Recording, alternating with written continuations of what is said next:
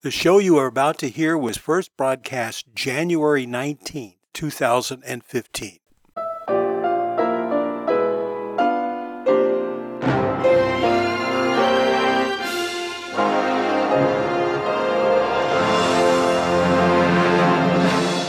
It's 8:30 exactly, Mr. Dillon. I better get it out of the safe now.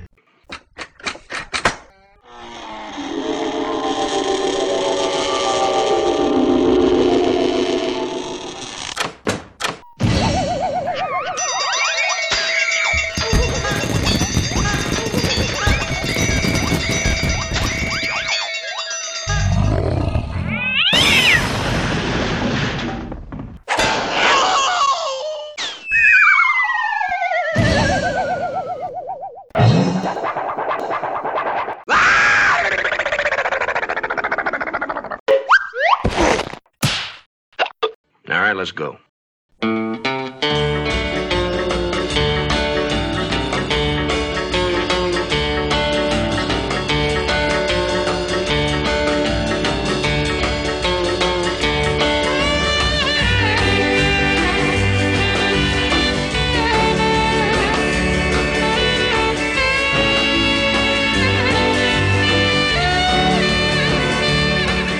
Well, hi, kids. Happy middle of January to you. This is Bob Bro. This is Boomer Boulevard, the show where we play great old-time radio shows that we remember from when we were kids because we're baby boomers. And along the way, we try to pick out some of the nostalgic things that the shows remind us of. We've got a great lineup tonight. We've got an episode of The Adventures of Philip Marlowe. We have a Jack Benny show. And we're going to finish things up as we always do on the streets of Dodge City, Kansas, with an episode of Gunsmoke. So now it's time for you to get yourself all comfortable in that big chair because we are going to get started in just a minute.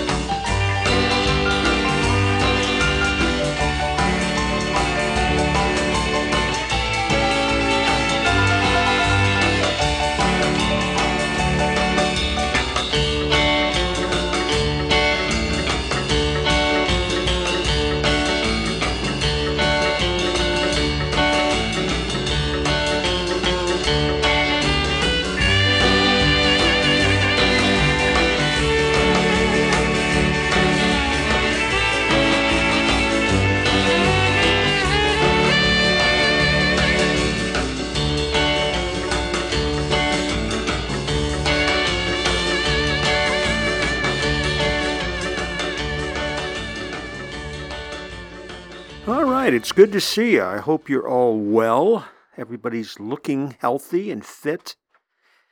Are you having a warm-up where you are? We had a really cold early part of January. I mean, right down around zero and some sub-zero wind chills. And this week, we're looking at the 40s and the 50s all week. In fact, I'm recording this on Saturday, and it's supposed to get up to like 57 today. So we are considering ourselves very fortunate. Glad to have you along. We've got a great lineup tonight, and we have a lot of fun comments to make along the way. So let's get things started by doing a little radio noir.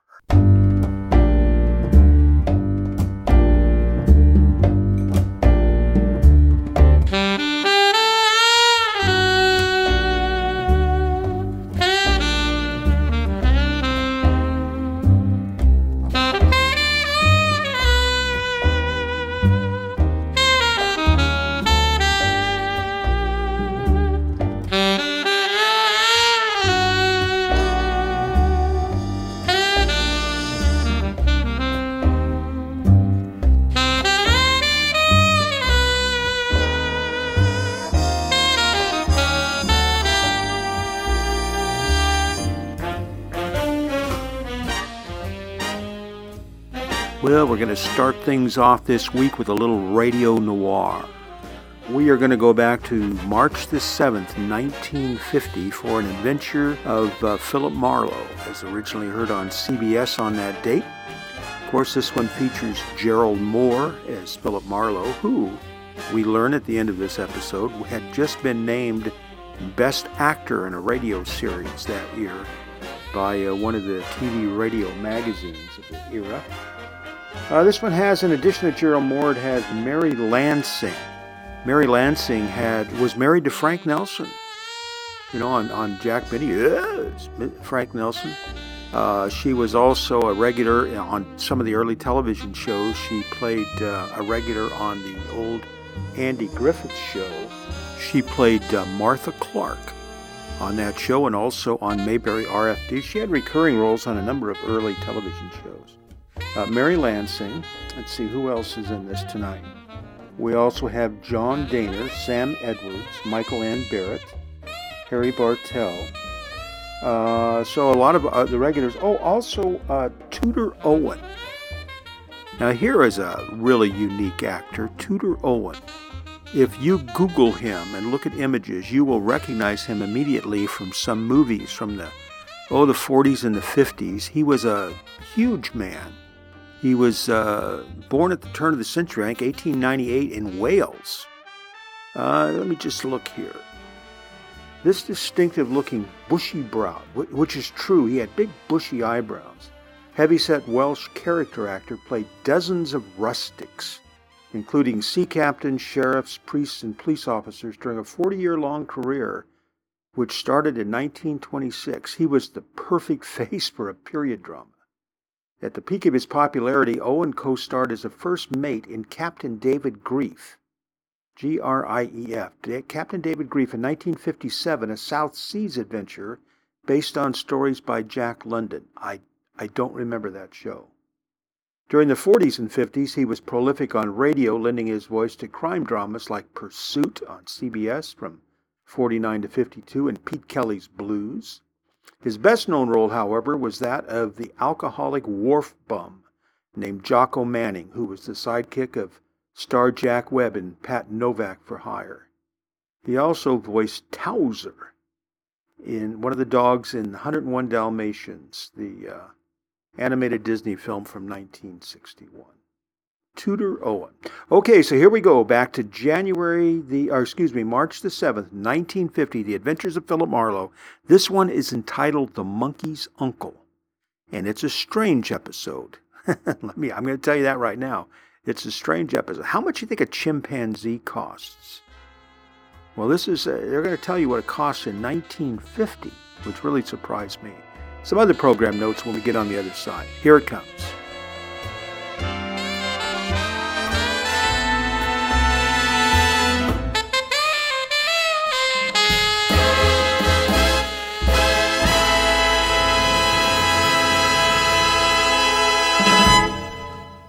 Get this and get it straight. Crime is a sucker's road, and those who travel it wind up in the gutter, the prison, or the grave. This time I tangled with a mad Scotchman, a phony English lord, and a beautiful blonde corpse in a freight house, all because of a butler who walked on his knuckles. It happened like this. From the pen of Raymond Chandler, outstanding author of crime fiction, comes his most famous character in The Adventures of Philip Marlowe.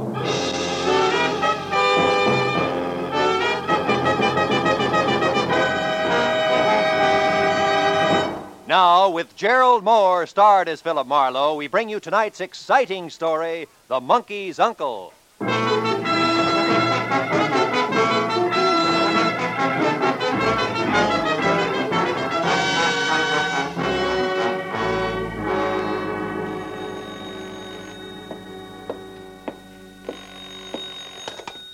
Hello. Mr. Philip Marlowe, please. It's very important. This is Marlowe. Oh, thank heavens you're still in your office at this late hour, Mr. Marlowe. I must have your help at once. What? Cornelius' life is in danger, man, and time means everything. Now, sir, Oh, wait a minute. Who are you? Who's Cornelius? Where you calling from and about what? Let's have it a slow step at a time, huh? Aye. My name's Wesley Macduff, Mr. Marlowe. All right, lead on, Macduff. I'm calling from a telephone booth opposite the Beekman Plaza Hotel on Hollywood Boulevard where... Ashley Duke. Ashley who? Going for the Beekman Plaza. Lord Ashley Duke himself, across the street. Now, wait a I've minute, got to get to him. Mr. Marlowe, hurry. Meet me in the hotel lobby. Yes, Be quick, man. We've got to stop them. They're going to kill Cornelius. My first reaction was to forget the whole thing. But curiosity is strong stuff with me. Any triumvirate labeled Wesley McDuff, Lord Ashley Duke, and Cornelius had to add up to Screwball no matter where you started. But the word kill was still big in my vocabulary, so I buttoned the office up quickly, got down in my car, and drove over to the Beekman Plaza Hotel, where a 10-minute stand in the lobby produced nothing closer to worried Scotchman than the plaid covering and a sagging Morris chair. And at the reception desk, there was no Wesley McDuff registered or ever heard of. I'm sorry, sir. So at that, I was ready to call it quits. I turned for the door, but before I got there, I was stopped.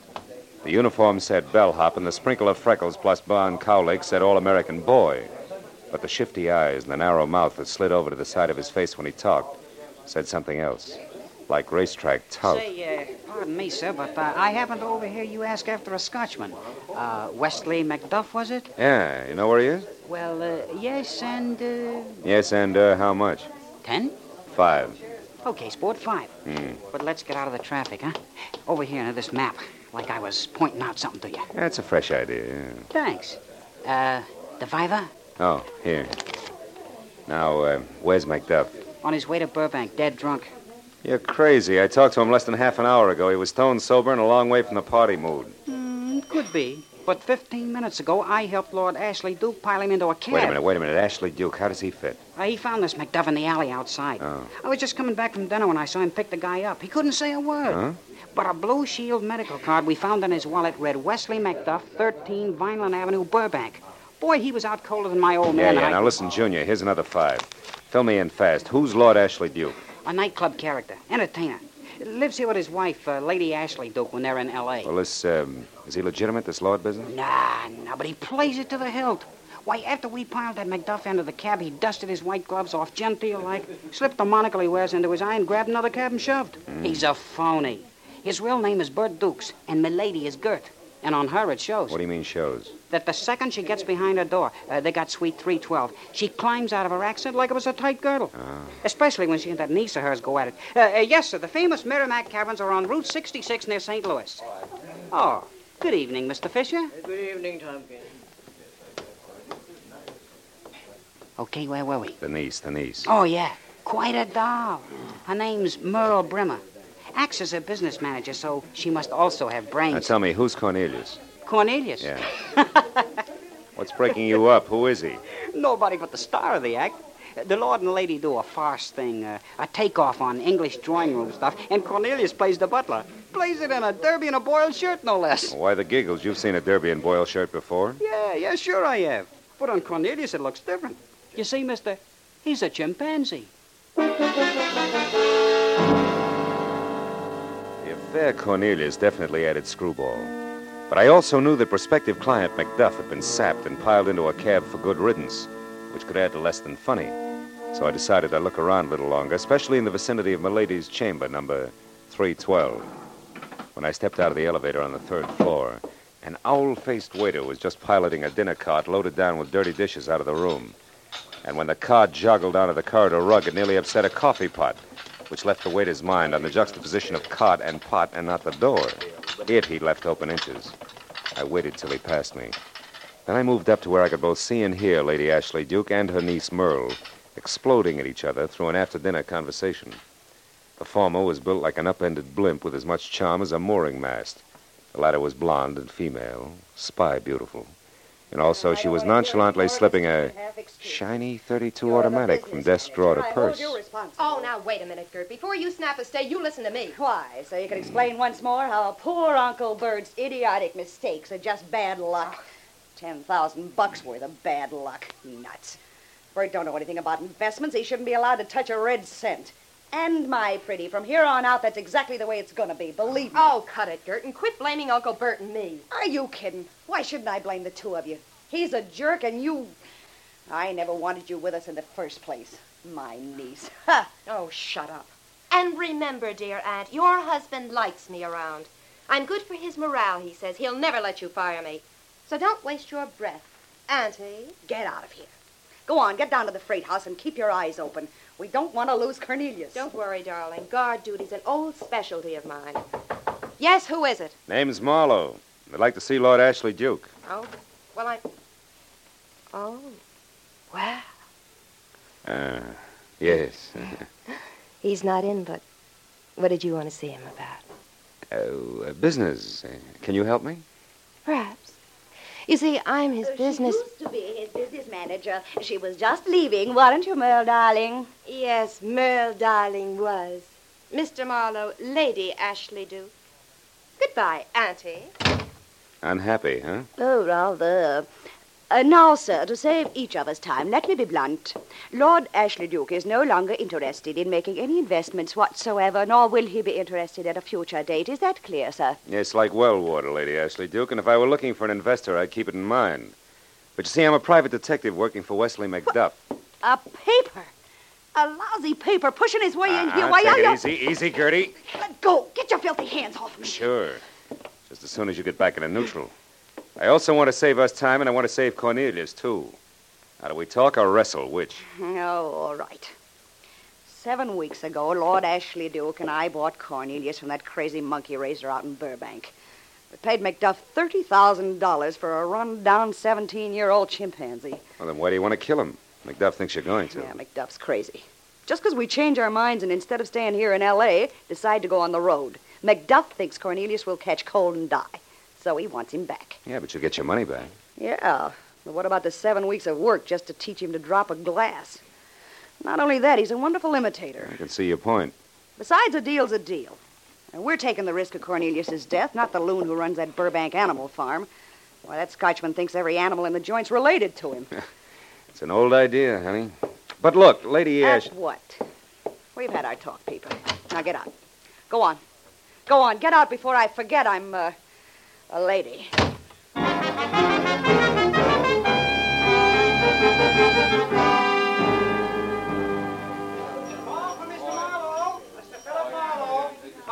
Over here, Tompkins. What is it? A telephone call, sir. Booth 4, this way, please. Make out all right up there? Jim Dandy. Good. Now, if you feel I was underpaid, I feel we came out even, Buster. Besides, I'm running low on farthings. Unless, Yes? You know where the freight house Cornelius calls home is located. Blank. Okay. So long, Tompkins. Hello? Mr. Marlowe? Yeah. You all right, McDuff? It takes more than a foul blow in the dark to stop me, man. And it's just what Lord Ashley Duke is going to discover in many minutes. What do you mean? That I've run out of patience. I'm going to act, not talk. I'm about to take Cornelius back with my own hands, and I want you to help me. Oh, now, wait a minute. Look, man, I'm in a drugstore at Pershing Square, close by the freight house where Cornelius is caged for shipment. I want you to meet me. You can't steal him, McDuff. I can. Steal him and disguise the animal so they'll never be able to claim him again. So they won't be able to kill him. McDuff, I can't go along with that. Then I chose the wrong man. Oh. There's precious little time left, Mr. Marlowe. Tomorrow they leave Los Angeles. Now, will you help me? No. Beside McDuff, you'll never get away with it. There's a girl, Ashley Duke's niece, who's got a gun, and I... McDuff!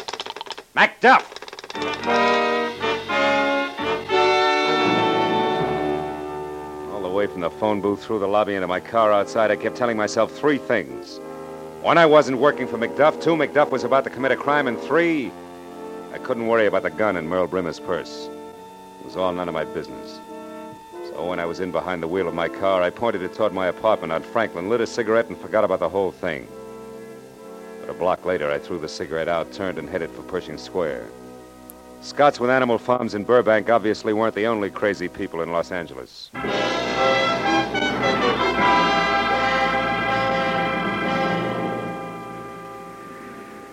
After arriving at Pershing Square, I was 30 minutes piling up wisecracks, frozen stares, and assorted giggles before I hit pay dirt. A bottle boy with a great memory. Yeah, sure, I know the place. Only spot around that'll ship live animals along with the rest of the stuff that they handle. Anything from an eel to an elephant. How about pink ones? They got those, too. That's what I thought. Yeah, I worked there once during the Christmas rush. Made the price of a fifth in one day. Now, look, you'll do it again right now if you can tell me one thing. The address, what is it? It's, Yeah? 44... Come on. 42. Stick with it. Yeah. 4th Street. Attaboy. Here's 5. Crawl back in the bottle. I'll see you.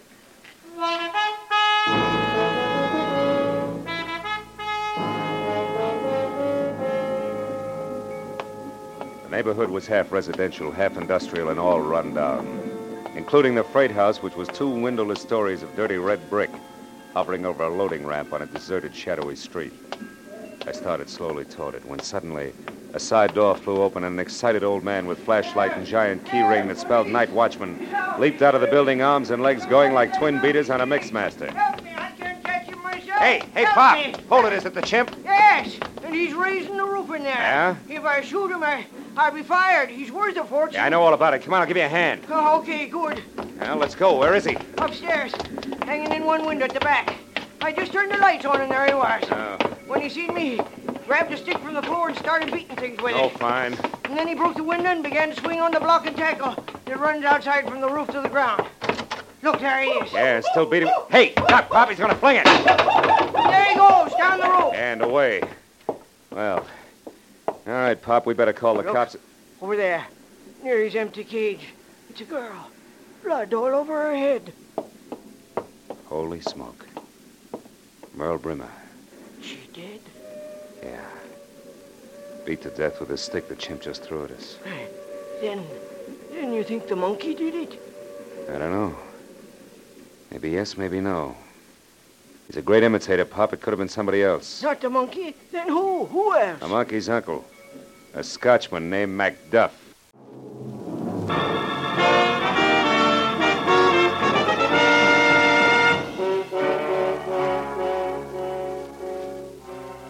I walked around the body of the girl on the freight house floor. I took a close look at the cage lock. There was no doubt that it had been forced from the outside. The watchman staring down at the body was shaking like a motorcycle with square wheels. So I took him by the arm and walked him down the stairs and outside for some air. It's terrible. I don't know what to do. Nothing like this ever happened here before, and the boss never told me what I'm supposed to do in a case like this. Well, it's easy. Just call the police. The police? Yeah. Also the SPCA and Frank Buck. Chances are we'll need them all before the night's over. Okay, mister. Thanks. Hey, who's that getting out of that cab? From the top hat, cape, and spats, I'd say it was one Lord Ashley Duke, the legal owner of the chimp. Oh, what are you two blighters staring at? Out of my way. Just a moment before you go inside. I want to talk to you, Lord Ashley Duke. You know my name, do you? Well, now, by Jove, that's interesting. I don't know you, sir. I'll survive. Why'd you come down here tonight? Because I heard that my niece was here, protecting my property. And that's no suitable task for a girl. Not capable to do that sort of thing, you know. It's a man's job, you know. I had a beastly time finding the place, too. You haven't been here before, huh? Oh, yes, a couple of days ago. But that was in broad daylight. Now, stand aside, One sir. thing more. Why did you slug Wesley McDuff tonight and dump him in a cab? Just who are you, anyway? Private Detective Philip Marlowe's the name. Well, it sounds British enough. About as British as you are. Oh, yeah. And you, I presume, are the watchman. Yes, sir. That's me, Your Highness. What about McDuff, Your Highness? There's no choice. The blighter wanted to welch on the transaction we've made. I refused, and he threatened me. So I bopped him. And then made out he was intoxicated, you know. Packed him off in a cab, you know. Yeah. Nevertheless, when a man sells me a monkey, by George, that monkey is mine. And thought that treatment might bring Macduff to his bloody senses. Well, it didn't. It made him tougher. And what's more, the chimpanzee is gone and... Cornelius is gone. Hey, wait a minute. Come on, Pop. Okay.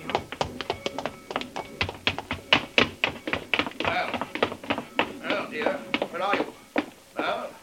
What? Merle? Merle, what's happened to you? Oh, no. Merle, baby. That's the way she was when we found her. And that crazy monkey was in here just jumping up and down like he was throwing a fit. It was Macduff. Macduff, that's who it was. That madman. Holy mackerel, what was that? I don't know, but I'm going to find out. You stay here.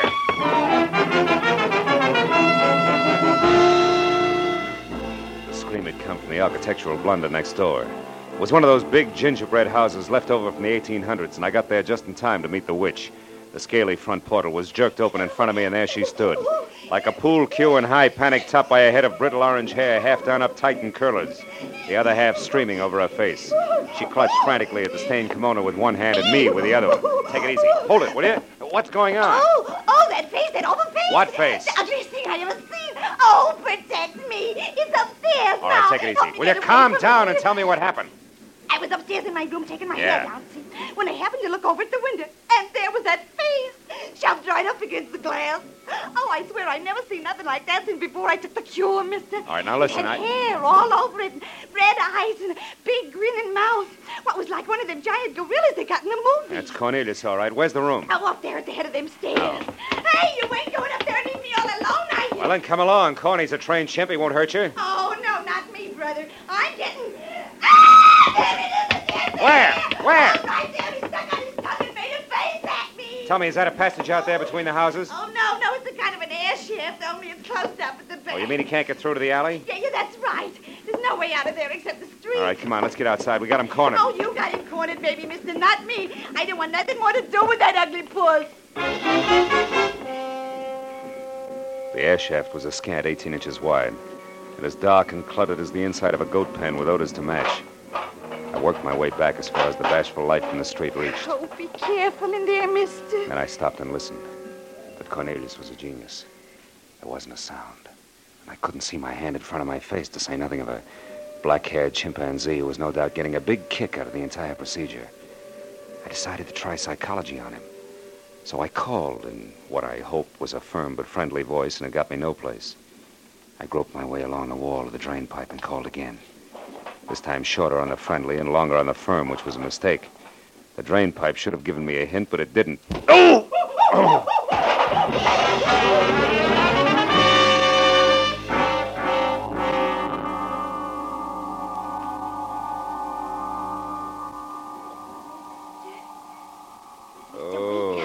What? Look, it was snap out of it, What's the mister. matter? He's gone. Hold on, who's gone? That gorilla. It was up on the drain pipe. It hit you on the head with something, then ran right past me and got away in a taxi. Oh, come on, let's get out Oh, wait a of here. minute, I'll- wait a minute, baby.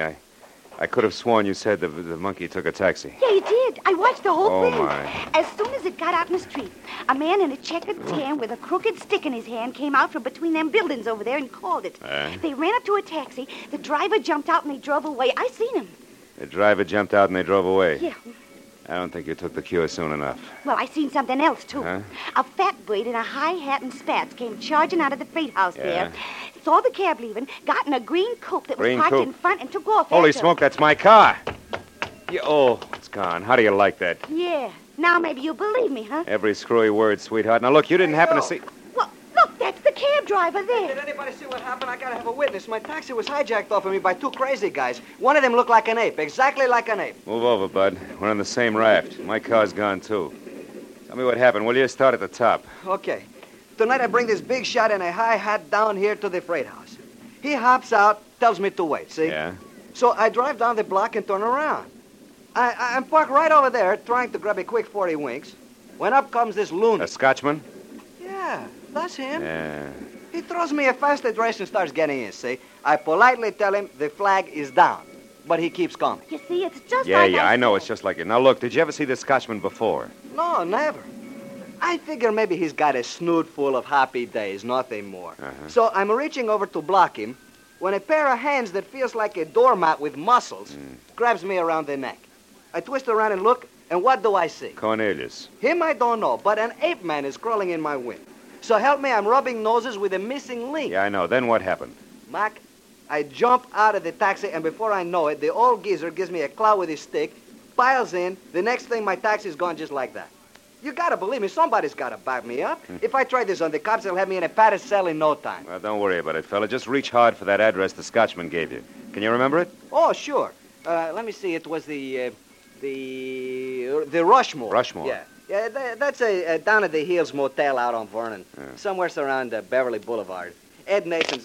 Oh, you stepped on something here on this sidewalk. Oh, you sure did, cutie. Smashed it, too. It looks like somebody's watch crystal. Sure, ladies' watch crystal. Oh, nice one. See, it had this hunk of black ribbon with it. Ladies' what? Hey, wait a minute. Let me see that. Sure, here. It's velvet, see? Yeah, it sure is. It doesn't fit, not here. No one's been here but the three of us and the chimp.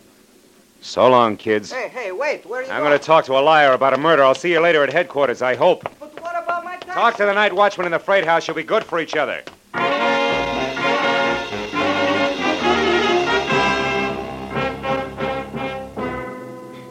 I was 2 blocks on foot, finding another taxi in 15 minutes, getting from there out to the motel, worrying all the way, because I'd left my gun under the front seat of my car.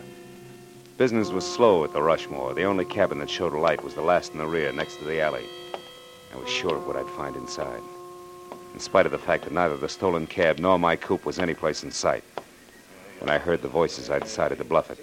I went up to the front door and pressed my ear against the flimsy panel. Anyway, a bargain's a bargain, McDuff. You'd have done better to stick by it. I'd have stuck by it if ye had your scurvy crook. Don't reach for your chain. It's a little late for that. You're in a real jam now. I'm going to see you blamed for my niece's murder. But I didn't kill her. I pushed her down, Yeah. She caught me unlocking Cornelius' cage and tried to stop me. But I didn't kill her. You did that. Yes, but who knows that? Except you and the monk there. And he can't talk, and you won't believe me.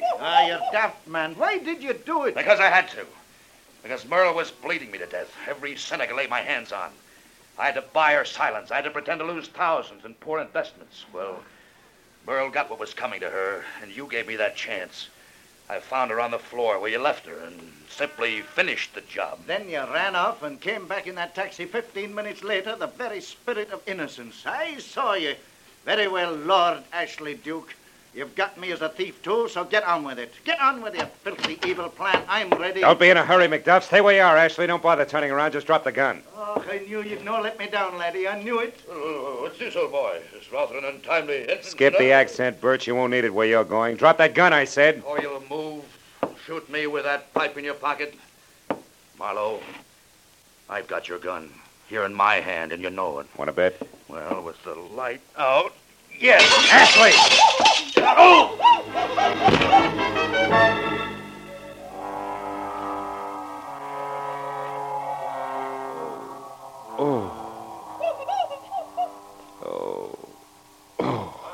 It's a very strange thing, lad. He hit you but once, but there are 2 lumps on your skull. Do you ken this condition? Never mind. Skip it. I don't want to talk about it. Oh. Where's Ashley? Trussed up there in the corner. He should be coming around soon. You see, Cornelius, as you've no doubt learned, is a great imitator. When he saw Ashley bat you on the head with a gun, he grabbed McCain, leaped up on the dresser there, and batted Ashley on the head. Oh, no. Not with this headache. Hey. Don't tell me I'm indebted to that. Just when I was learning to hate him. Aye, we both are, for our lives. But tell me, what does a black velvet ribbon and a watch crystal mean? He mumbled that over and over while you were out. Oh. Well, that's how I knew Ashley was a liar and a killer. See, the cab driver stepped on a round piece of glass that looked like a watch crystal with a ribbon attached. Happened on the sidewalk in front of an air shaft. Actually, the glass was a monocle. Dropped by Lord Ashley Duke, eh? No. Ashley'd never been at that spot. No? But if Cornelius had, and if Cornelius dropped the monocle, it indicated that Lord Ashley Duke had been someplace with Cornelius early at night, you see? That could only be the freight house. Yet Ashley claimed he hadn't been there for 2 days. Oh, I see. Oh, you do. Oh, my head. How about you, Cornelius?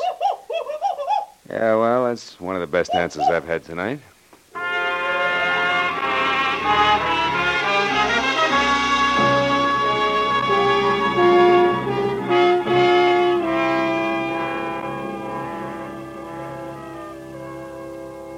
It didn't take long at police headquarters.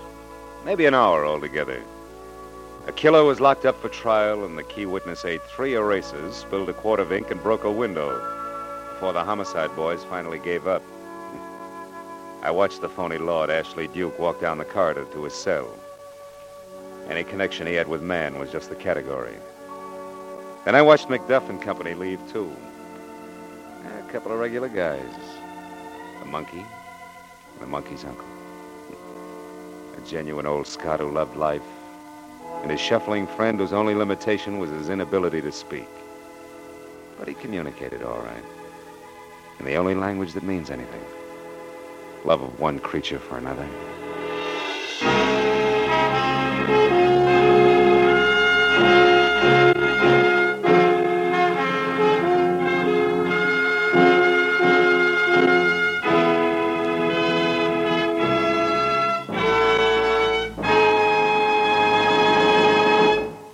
Adventures of Philip Marlowe, bringing you Raymond Chandler's most famous character, star Gerald Moore, are produced and directed by Norman MacDonald and are written for radio by Robert Mitchell and Gene Levitt. As a special note of interest, Philip Marlowe fans, you'll be glad to know that Radio and Television Life magazine has this week named Gerald Moore as the best male actor in radio. Featured in our cast were Mary Lansing, John Daner, Tudor Owen, Sam Edwards, Michael Ann Barrett, Harry Bartell, and Junius Matthews. The special music is composed and conducted by Richard Orant. Be sure and be with us again next week when Philip Marlowe says... This time a case-hardened car hop knocked me down a flight of stairs. An honest woman was strangled by a green silk sash, and a simpering dandy was shot to death. All because of a run-of-the-mill traffic accident 500 miles away.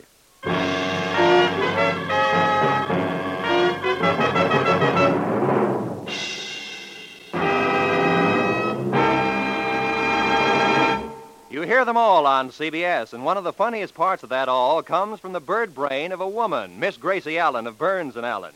Top troopers on the American stage for years, top radio stars after that, George and Gracie are now playing a big part in CBS's great Wednesday night lineup. Bing Crosby, Groucho Marx, George and Gracie, Dr. Christian. Join George Burns and Gracie Allen this Wednesday night on most of these same CBS stations. This is Roy Rowan speaking. Now, stay tuned for Pursuit, which follows immediately over most of these same CBS stations. This is CBS, where Burns and Allen are heard every Wednesday night, the Columbia Broadcasting System.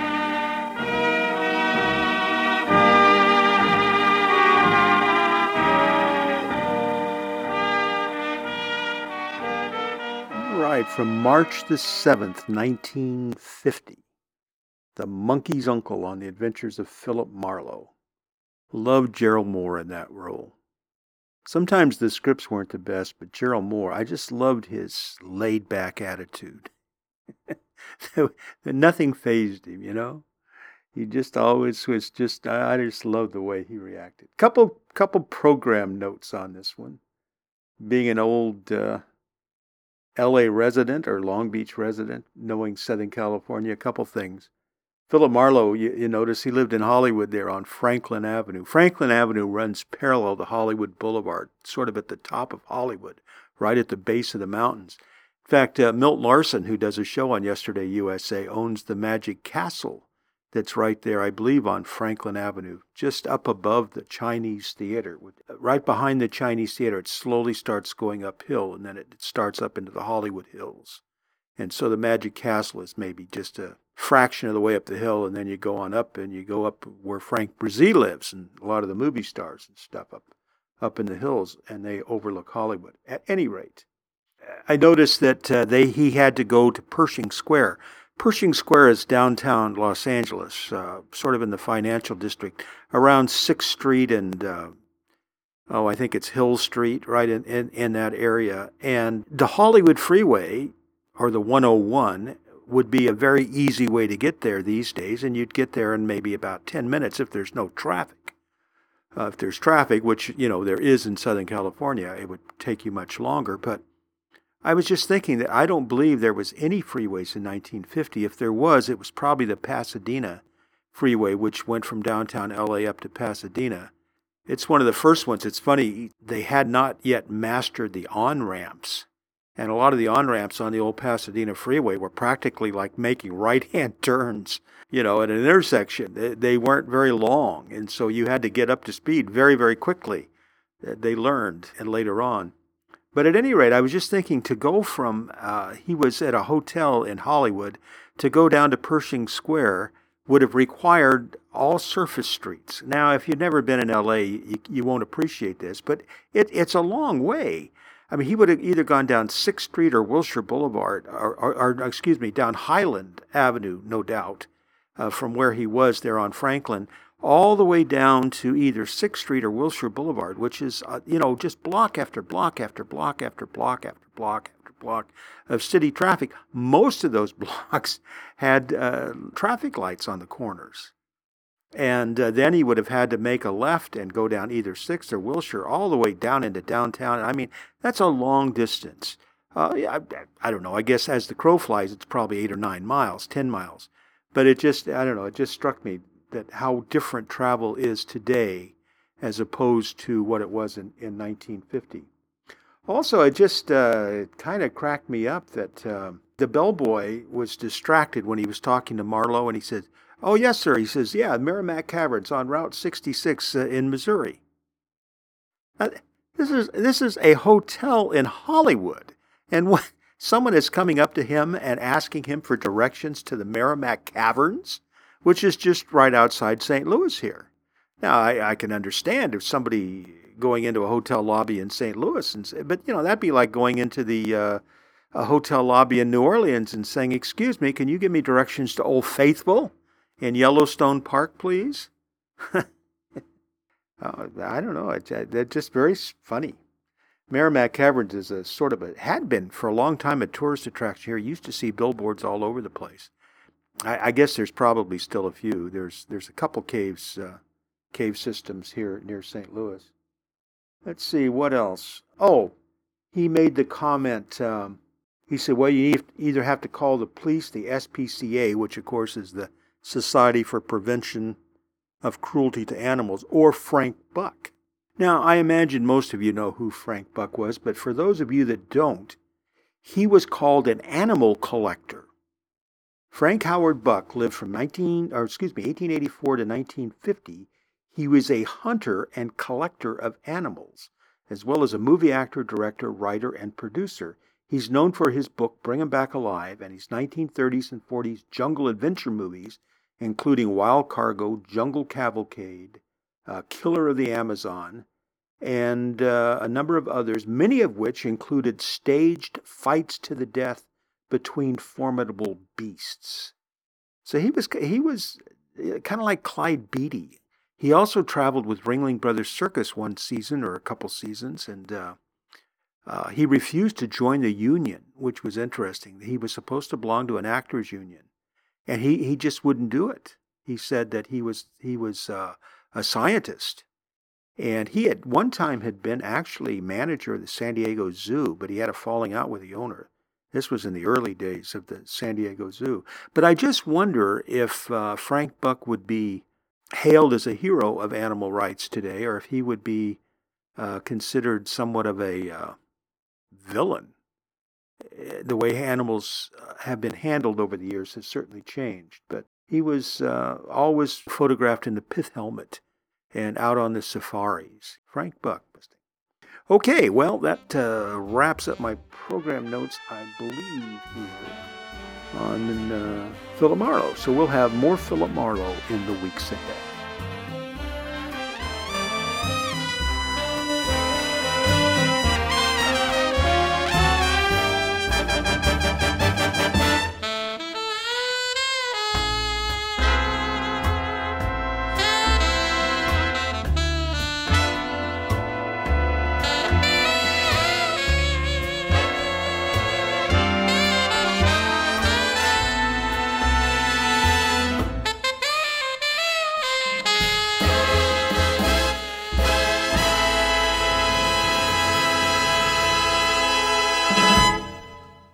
All right, let's head on over to the Comedy Corner.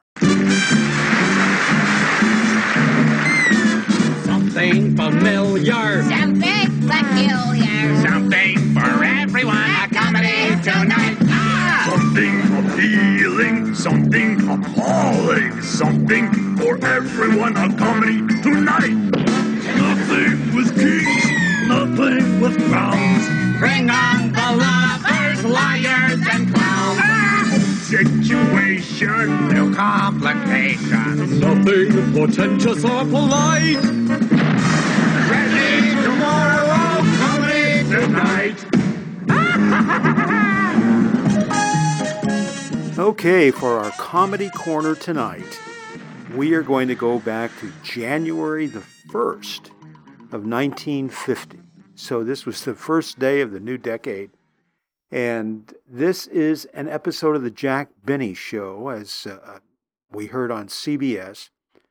And the name of this episode is, the Benny Shows really didn't have formal names. This is referred to in a number of different ways. One of them is Jack gets stood up. Jack misses Mary's New Year's Eve party. You recall that the Benny Show was always done in two parts. There's really two storylines.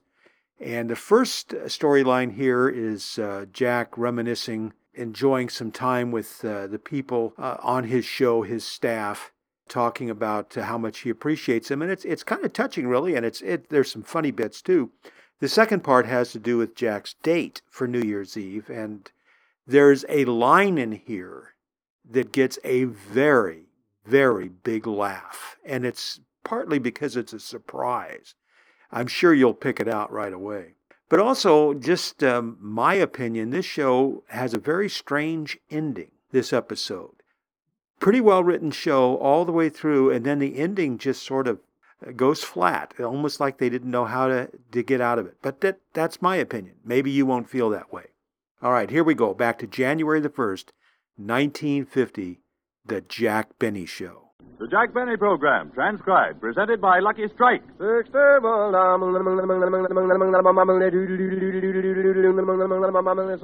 American.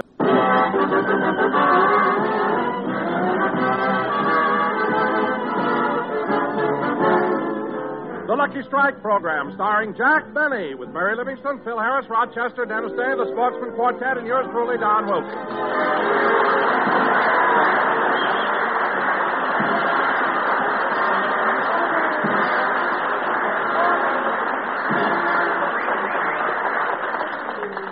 Happy New Year, everyone. Yes, this is New Year's Day.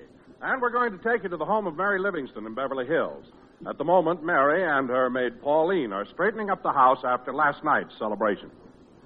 Now, Pauline, when you finish with the living room, start in the den, please. Yes, ma'am. Gee, Miss Livingston, that was a wonderful party. You sure are a swell hostess. Well, thanks. Do you really think my guests had a good time? Oh, yes, especially Dennis Day. I'll bet he never drank champagne before. You're right, Pauline. He took one drink, grabbed a bottle of Castor, poured it on his head, and yelled, "Hey, look at me, I'm Red Skelton." He really was cute, though. He might have been cute then, but when he caught me under the mistletoe, he was a mean little kid. Well, at least everybody had a lot of fun. Yeah, and you can thank your sister Babe for that. She was the life of the party. Yeah. She's really a card. That was quite a gag, coming to a New Year's Eve party dressed in overalls. That was no gag. She had to go to work at 1 o'clock. That's a shame, having to work on a holiday. Holiday or no holiday, smudge pots have to be lit. But Babe was a lot of fun, and so was Phil Harris. But you know what? I don't remember seeing Mr. Harris leave. Oh, he never did leave, Pauline. He didn't? Well, where is he? You're standing on him. Oh, Miss Livingston, the way you tease me. Now, go ahead, Pauline. Take those glasses out to the kitchen. Yes, ma'am. You know, it's a shame that Mr. Benny wasn't at your party last night. Was he ill? No, he was all right. Well, I know you invited him. Why didn't he come? Well, it's a long story, Pauline. It all started yesterday evening at CBS. After our usual rehearsal, the entire cast gathered in Jack's dressing room to wish each other a Happy New Year.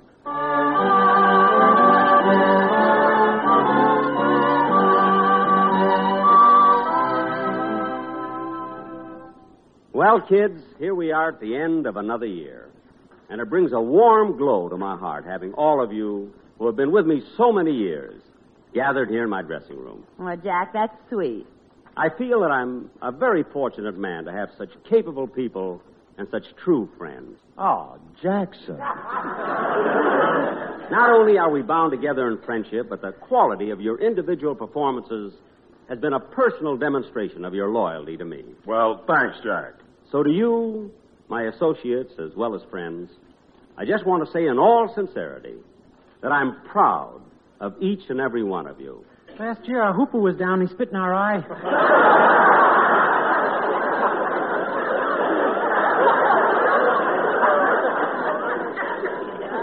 Dennis, now this is a serious moment, and I meant every word of it. Well, I think we better break this up and get started for Livy's party. Want to drive over with me, Jackson? Phil, Jack's not coming to my party. What? That's right, Phil. You kids will have to get along without little Jackie. I got a date myself. I got a date all for myself. A date? Yes, sir. In fact, I'm going to pick her up in about half an hour. Well, so that's why you came to rehearsal in top hat, white tie, and tails, huh? Yep. I look kind of classy, don't I, Phil? Classy? You look like the head pot man in a Forest Lawn flower shop.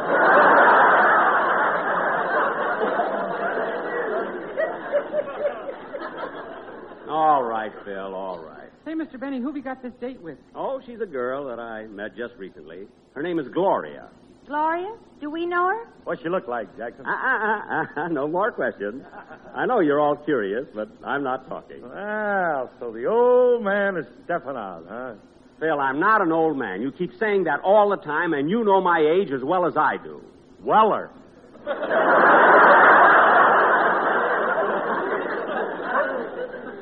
Weller? This is a word? Weller? Jackson, if you think I'm hard to understand now, catch me at midnight. Phil. That's when I'm my wellest. Well, there's no use trying to be sentimental around this gang. Hey, Dennis, how about singing a number before we leave? Yes, Dennis. Sing something lively. Well, would you like to hear I've got a lovely bunch of coconuts? Oh, yes. Come on, Dennis.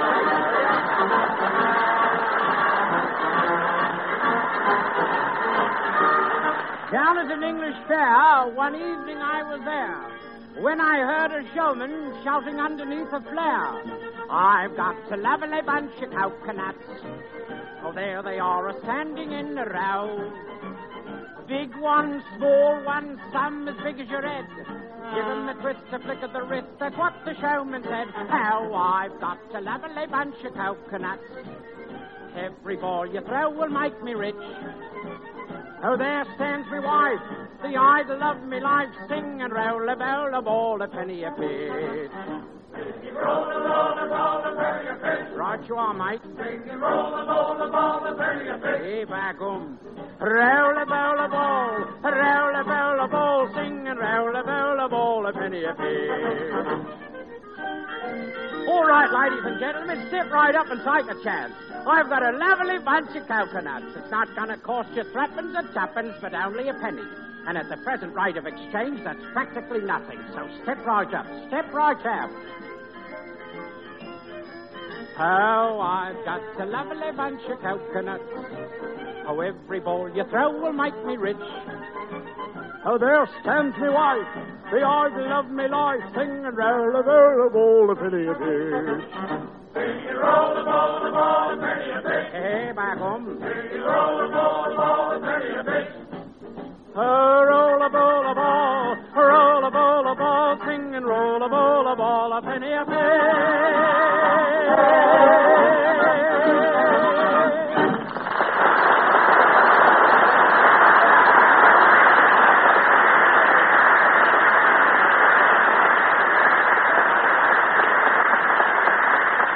Ah, that was wonderful, Dennis. And the next time we hear you sing, it will be 1950. Right you are, Governor.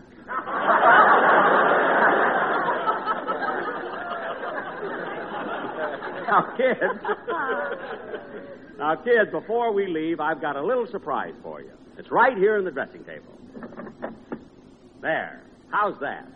Jack, a bottle of champagne. Yes, sir. I'm going to open it and we'll drink a toast before we leave. Don, hand me that towel so I can wrap it around the bottle. There you are, Jack. Don't forget to loosen them wires, Jackson. I have. Look out, Mary. This cork is liable to fly. This cork is awfully tight. Let me try it, Jack. No, Don. I'll pull it out with my teeth. I can do it. Yeah. Okay.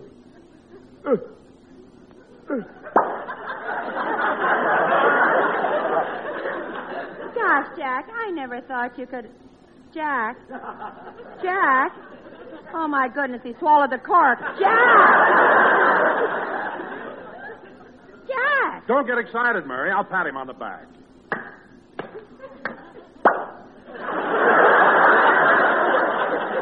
It's out. Well, kids, now that the champagne's open, we'll drink a toast. Mary, here's a glass for you. Don, Dennis. Now, where's Phil? Well, he's over by the water cooler. I'll be right with you, Jackson. Phil. Phil, for heaven's sake, what are you drinking all that water for? Jackson, I got a long night ahead of me, and I want to get them chasers out of the way.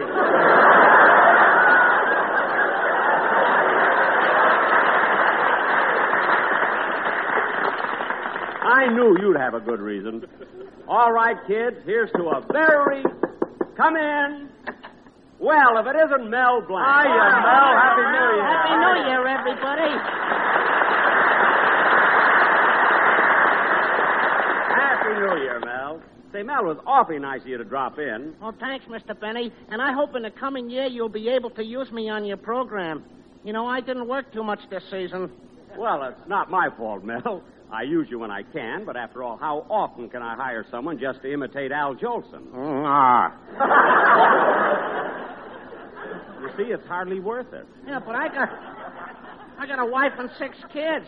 Last week I couldn't even afford to buy a Christmas tree. No. Yeah.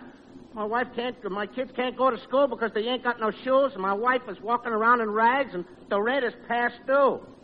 Gee. If things get any worse, I'll have to sell my Cadillac.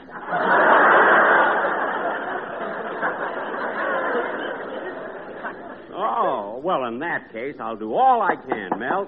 Come in. Happy New Year, everybody.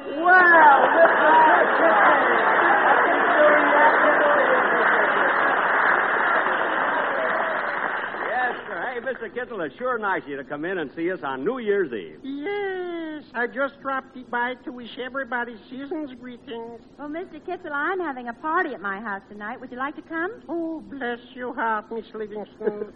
But tonight I'm taking my wife out formal. And for this occasion, I'm renting a car. Renting a car? Where are you taking her? To Simon's Drive-In. Oh, Mr. Kitzel, you're joking. Yeah. Oh, my.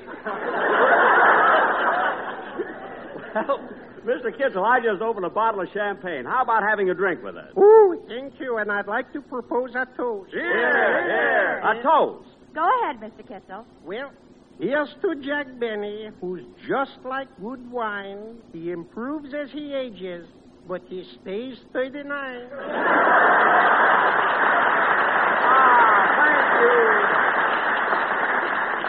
Thank you, Mr. Kitzel, and here's to you. Thank you. Now, I'd like to propose a toast to every member of my cast. Mary, I'm going to start with you. Now, hold up your glass. Mary, you've been on my program almost 18 years. And isn't that funny? There's so much I want to say, but I don't know how to say it. Well, you don't have to say it, Jack. I know what you mean. And Phil? Yeah, Dad.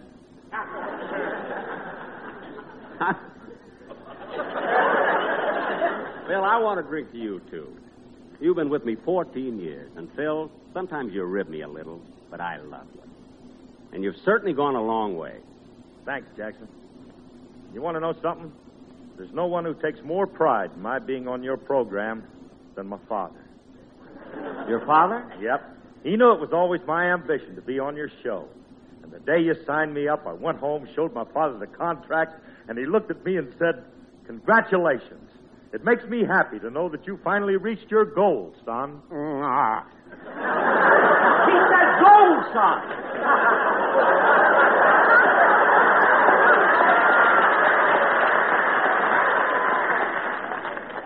Anyway, I thought you'd gone. Well, don't get mad, Mr. Benny. I just hung around because I want you to hear a song I recorded for Capitol Records. Mel, you recorded a song? Yeah, Toot Toot Tootsie, Goodbye. Oh, Jolson again, huh? Yeah, but this is different. If you just listen to it, you'd want to put it on your program. Well, okay, Mel, let's hear it. How about it, fellas?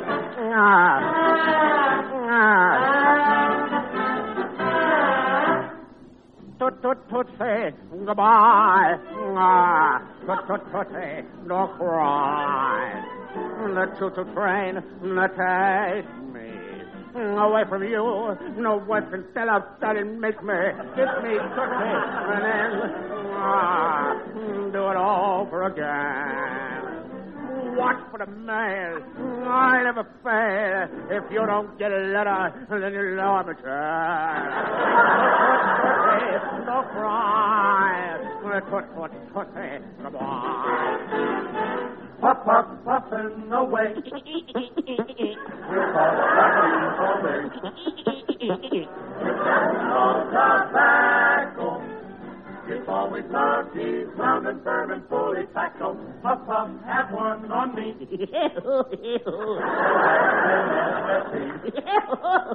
Lucky say more, say millions more. For all that fine and light tobacco we all adore. Happy New Year, goodbye, and keep on smoking Lucky. Goodbye.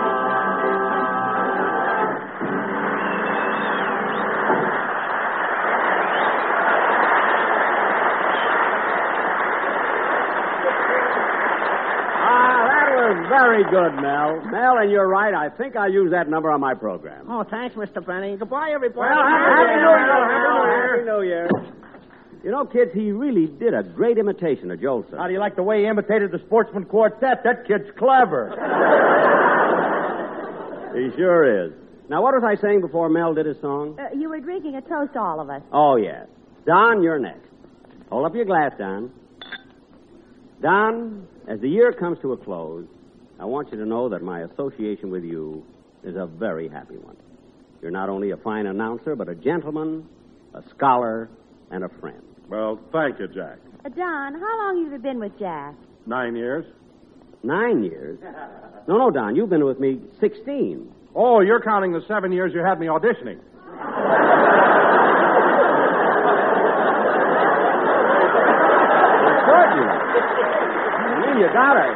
You gotta count everything. Anyway, Don, here's to you. Good luck. And now, Dennis. Yes, sir? Dennis, you've been with me almost 11 years. I remember the day you first came on my program. You were young. You were naive.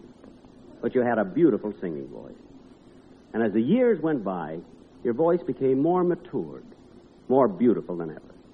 And then, suddenly, you blossomed out. And now you're a star in your own right.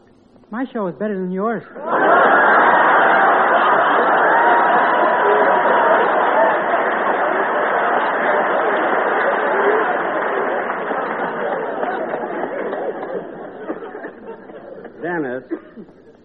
Dennis, look at me. Yes, sir? Turn away again. I know, it's my own... It's my own fault. Jack, I've got to run home now and get things ready for my party tonight. Okay, Mary. Jack, are you sure you don't want to join us? No, Mary, not tonight. In fact, I'm going to pick my girl up in about 10 minutes. Well, Jackson, why don't you bring her over to Livy's house? No, my plans are all made. Gloria and I are going to have cocktails at Ciro's, dinner at Romanoff's, and then dance in the new year at the Macombo. Yes, sir. Well, run along, kids. Have a good time at the party, and don't worry about me. Well, I'll answer, Jack. Hello? Yes, he's here. Who's calling? Oh, Jack, it's for you. It's Gloria. Gloria? Give me that phone. Hello, Gloria. I'm all ready and raring to go. I'll pick you up in about... What?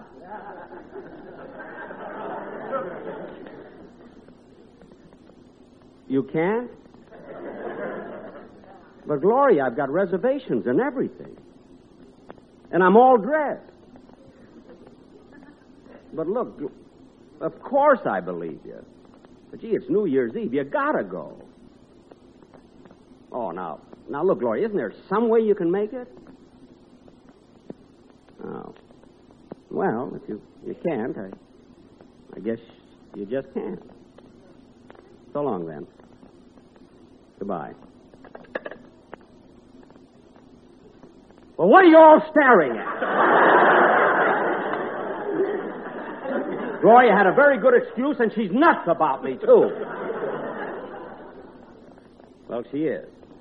Jack, as long as your date is off, how about coming over to my party? Yeah, Jackson, come on. We're going to have a lot of fun. No, thanks. I don't feel like going anywhere. Oh, come on, Jack. Don't be so stubborn. I'm not stubborn.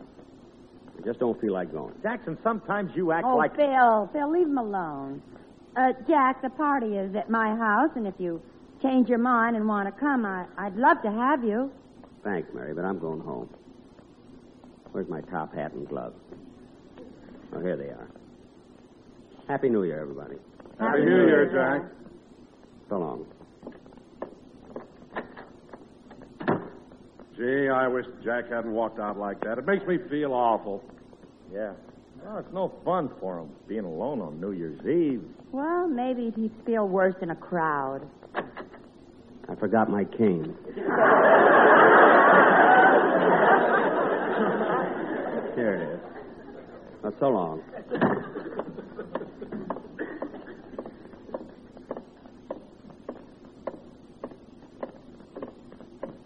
Happy New Year, Mr. Benny. Huh? Oh, Happy New Year, Mike. Is your rehearsal over? Yeah. And now you're stepping out, eh? No, I'm just going home. You know, New Year's Eve is just another night to me. Good night, Mike. See you tomorrow. Good night, Mr. Benny, and a Happy New Year. Happy New Year, Mike.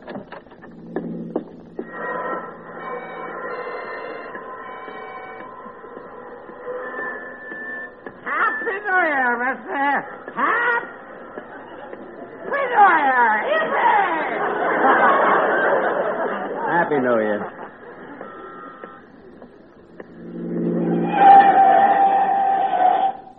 Hey, you in the monkey suit. Why don't you watch where you're going? I'm sorry. It was my fault. Well, watch it, bud. Maybe on this side of the street. It won't Hi there, Rube. Huh? You remember me? I met you in the store while I was doing my Christmas shopping. I was looking for my wife. Oh, yes. Yes. Say, Rube, your coat's ripped up the back. No, those are tails. I always dress like this on New Year's Eve. Well, ain't you the dandy? Please, I'm in no mood to talk to you now. This is New Year's Eve, and I know. That's why I'm down here in the city. I aim to do a little celebrating myself. Good, yes. At the stroke of 12, I'm going to take a drink, blow a horn, and catch the bus back to Calabasas.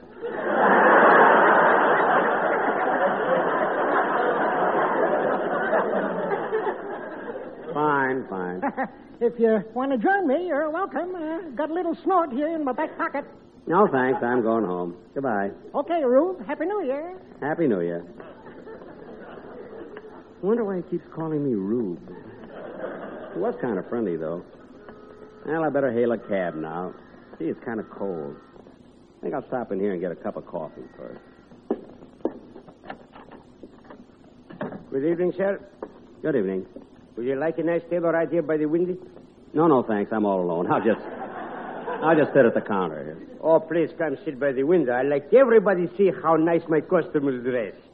No, thanks. Some other time. All right. If you like to sit at counter, all right. Go ahead. Thank you. Say, we got a special $2 dinner tonight. Steak, mashed potatoes, string beans, and for dessert, nice apple pie a la mode. Well, if you sit by the window, I give it to you free.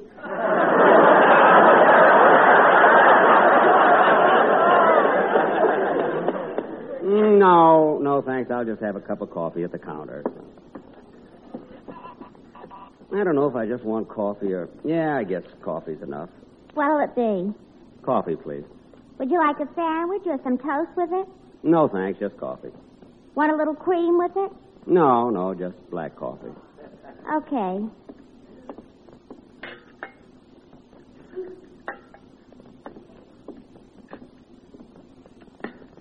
Here's your coffee. Thanks.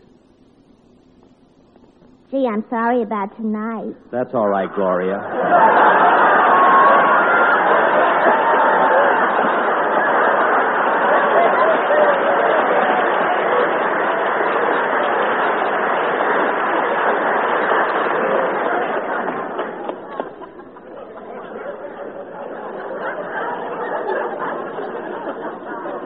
Forget it, Gloria. But honest, Jack, Mamie promised she'd work for me tonight. Mamie. All the time it's Mamie.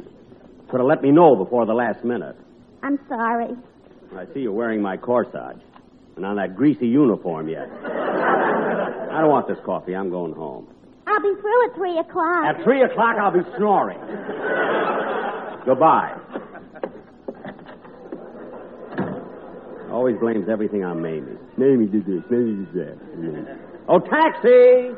Taxi!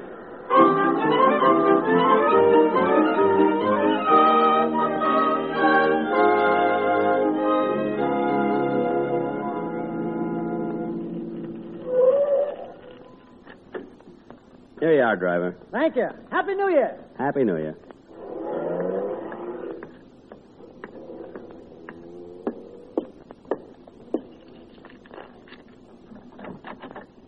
Who's that? It's me, Rochester. Boss, how come you're home so early? I thought you were going out tonight and celebrate. I was, but things didn't work out. Say, Rochester, I thought you were going out tonight. Oh, I am. Well, hadn't you better hurry? It's almost midnight. Boss, on Central Avenue, Father Time lingers till we get rolling. Really? Sometimes we roll right into February. Well, you can leave whenever you want to, Rochester. But what are you going to do, boss? Oh, I'll just sit by the fire and read a book and then go to bed. Oh, boss, I hate to see you all alone on New Year's Eve. Yeah, that's all right. No, it ain't all right. I'm going to stay home and I'm going to be right here with you. Oh, Rochester, you don't have to do that. Sure, boss. We'll greet the New Year together. Well, hey, we might have fun at that. Have we got any horns in the house? No, we sold them. Oh. We've got some Ohio State pennants left. We can wave those. No, they don't make any noise. Look, Rochester, it's almost midnight. You better run along. No, sir, I'm staying right here with you. All right, if you insist. I'll get a can of beer out the icebox and we'll drink to the New Year. No, Rochester. If you're willing to stay home with me on New Year's Eve, we're going to do this thing right. We're going to open a bottle of champagne. We're going to open a what? We're going to open a bottle of champagne. There's a cold one in the icebox. Now, hurry up. Yes, sir. Gee, it was nice of Rochester to stay. Maybe it won't be... Gee, it's midnight already. Rochester, hurry! Hurry up! Coming, boys, coming! Here's the champagne, boys. Well, open it. Open it up. I am. Here's the glass, boys. Good. Pour some in. That's swell. Now, fill up yours. There. Well, Happy New Year, Rochester. Happy New Year, boss, and I hope we'll be together for many more. I hope so. And here's to it. Should old acquaintance be forgot and never brought to mind, should old acquaintance be forgot and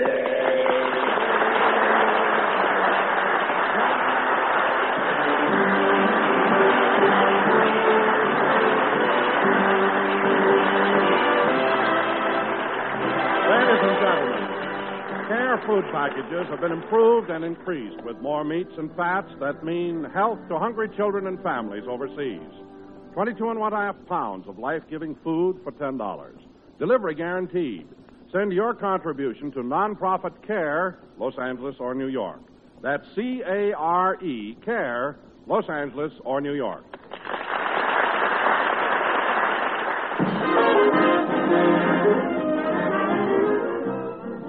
Ladies and gentlemen, to all my listeners everywhere, a very happy and prosperous New Year from me, Jack Benny. And from me, Mary Livingston. And from me, Don Wilson. And from me, Dennis Day. And from me, Rochester. And from Bill Harris. He's not grammatical, folks, but he's sincere.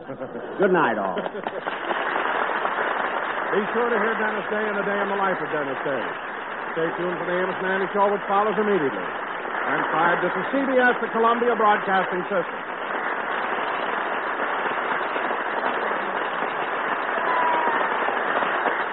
From January the 1st, 1950, that was the Jack Benny Show. For those of you in Delray Beach, you might want to use this opportunity to go and get yourself something to drink in the kitchen or perhaps visit the restroom just for a minute, because we're going to talk about a few things here that we just heard on that show. Again, I thought that was kind of a strange ending. Maybe you didn't feel that way. Maybe they were trying to be sentimental. Anyway, I just found that just strange because I thought the show clipped along pretty good, and then it had that ending. All right, a couple notes on here. The song, I've Got a Lovely Bunch of Coconuts. I love that song. I remember it was done one time on Halls of Ivy, one of my favorite episodes of Halls of Ivy.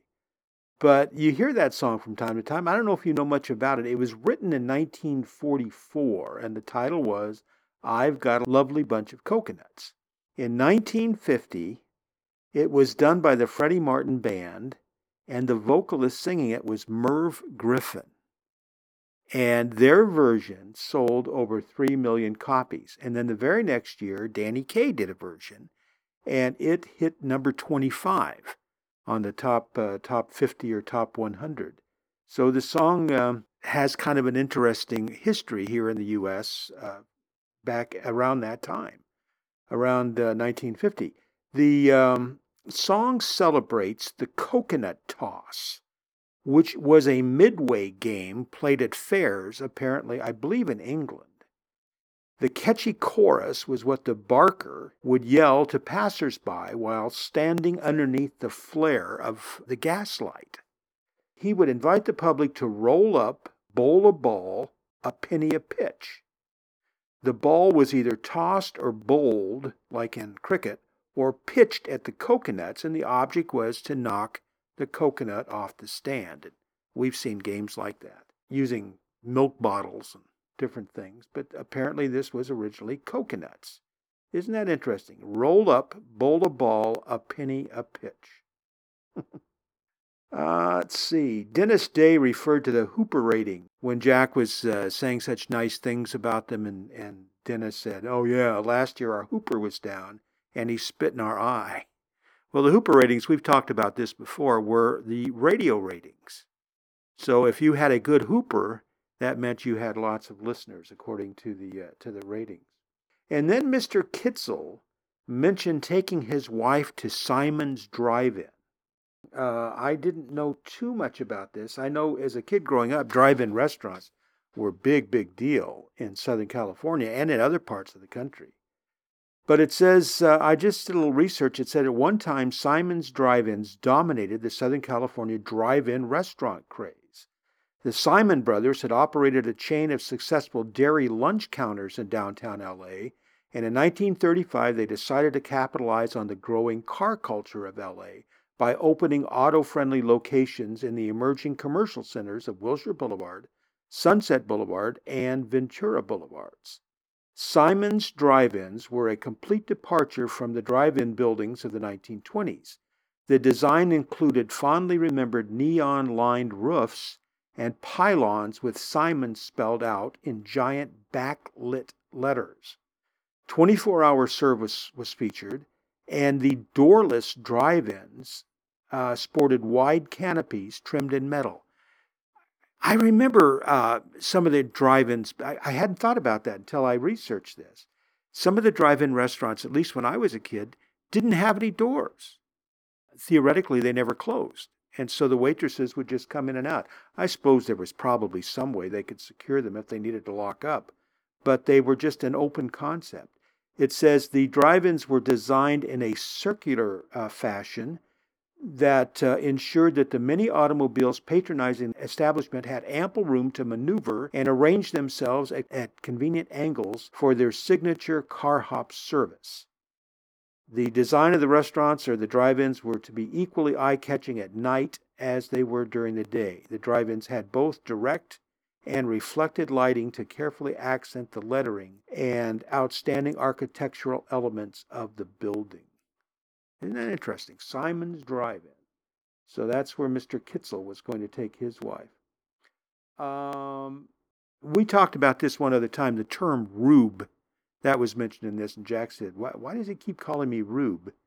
I won't go into a lot of detail, but that was a circus term from like the early part of the 20th century, and some of these circuses, traveling shows, as the farmers would come into town, the guys that were like the carnies would refer to them as rubes because they considered them naive country folk. Okay, and of course you caught the big laugh there when it was revealed that Gloria was working there in the lunch counter where Jack went to get a cup of coffee. All right, more Jack Benny Show in the weeks ahead. Before we move on, Chester says we have a call. Hello, caller. This is Bob Bro on Boomer Boulevard. Who is this, please? Yes, Bob. This is Lillian Butter, and I'm calling you from Goshen, Wisconsin. Lillian, your last name is Butter? Yes. I'm sorry. I've never met anyone whose last name was Butter. That's a very unique name. And you're from Wisconsin? Yes. The dairy state? Yes. Okay. And what does, are you married? Yes, yes, Bob. I'm married very happily for 41 years now. We have 4 children, and now we have 7 grandchildren. Well, that's really nice, Lillian. What does Mr. Butter do? He's a dairy farmer. Of course he is, yes. Well, how can I help you, Lillian? Well, Bob, I was just wondering, I think you misspoke there a minute ago. How's that? Well, you said that Merv Griffin had done a song about coconuts, and I don't think that could be correct. Merv Griffin was a talk show host for many years, and of course he produced Jeopardy and The Wheel of Fortune.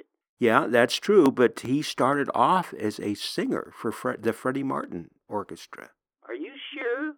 Well, I'll tell you what, Lillian. You and all the other little butters up there just gather around your radio, because here is Merv Griffin with the Freddie Martin Band singing I've Got a Lovely Batch of Coconuts.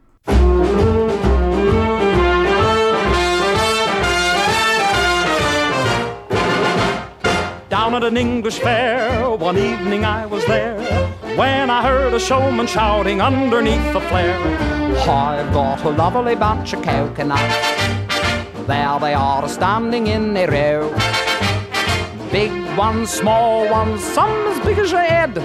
Give 'em a twist, a flick of the wrist, that's what the showman said. I've got a lovely bunch of coconuts.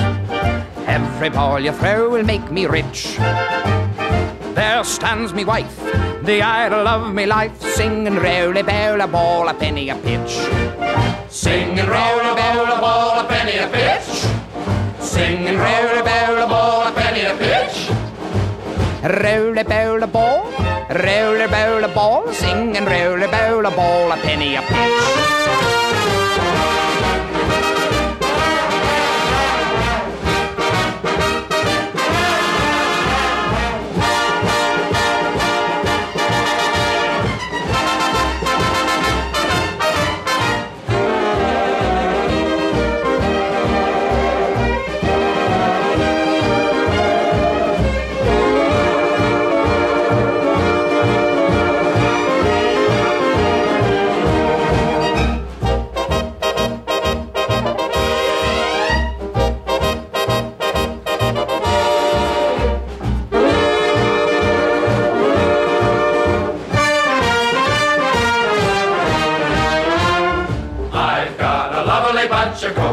They're lovely. There they are, standing in a row. 1, 2, 3, 4. Big ones, small ones, some as big as your head. And bigger. Give 'em a twist, a flick of the wrist, that's what the showman said. Now that I've got a lovely bunch of coconuts, la la la la la. Every ball you throw will make me rich. Have a banana. There stands me wife, the idol of me life, singing roly bowl a ball a penny a pitch. All together now. Singing roll a ball a penny a pitch. Harmony.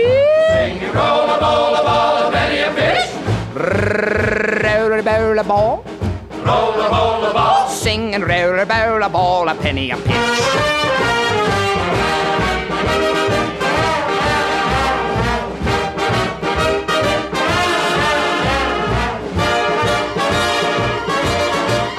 Singing roller bowl a ball a penny a pitch.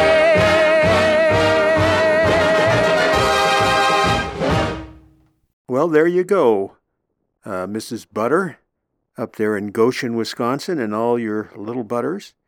You have to believe me when I tell you something. It's usually true. I never purposely lie to you, but that was Merv Griffin, along with the Freddie Martin. Is it band or orchestra? Band, I think. And I have a lovely batch of coconuts.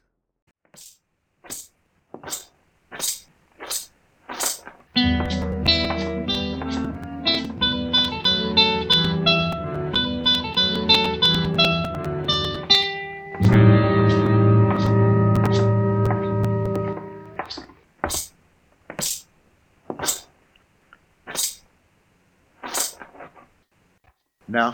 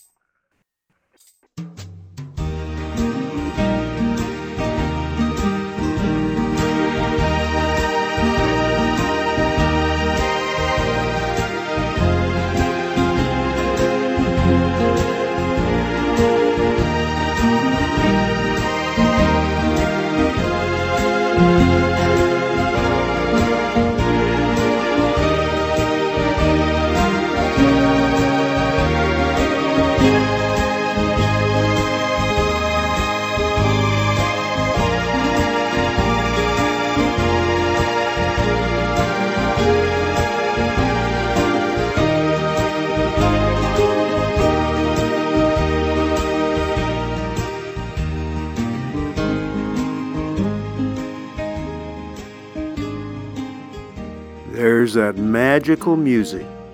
Going to take us back to Dodge City, Kansas in the 1870s for tonight's episode of Gunsmoke. And we've got a good one tonight. It originally was broadcast on CBS on the 1st of October in 1955. This one features all of the regular cast members. It's got Kitty in it and Doc, and of course Chester and Matt. So we've got William Conrad, we've got Parley Bear, we have Georgia Ellis, and we have Howard McNear. We also have Virginia Christine, Lawrence Dobkin, and Dick Beals playing the boy, in fact the title boy in this, the Barton Boy. That's the name of the episode. So just sit back, relax, and here comes Gunsmoke.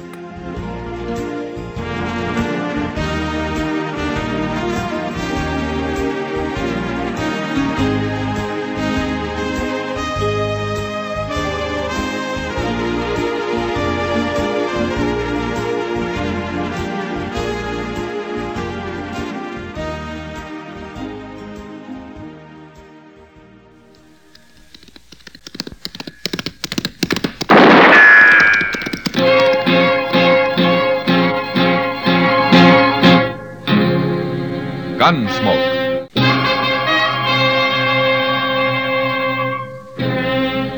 Around Dodge City and in the territory on west, there's just one way to handle the killers and the spoilers, and that's with a U.S. Marshal and the smell of gun smoke.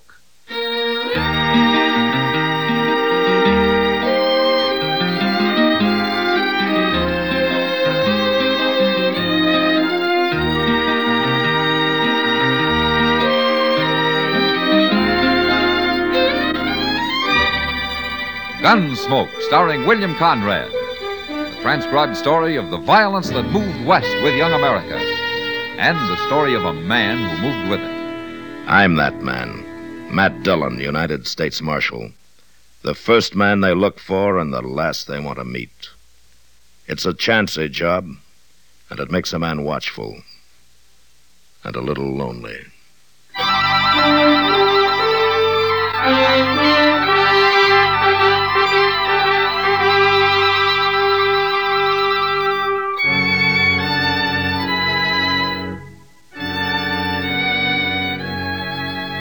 A lonesome town, Dodge City.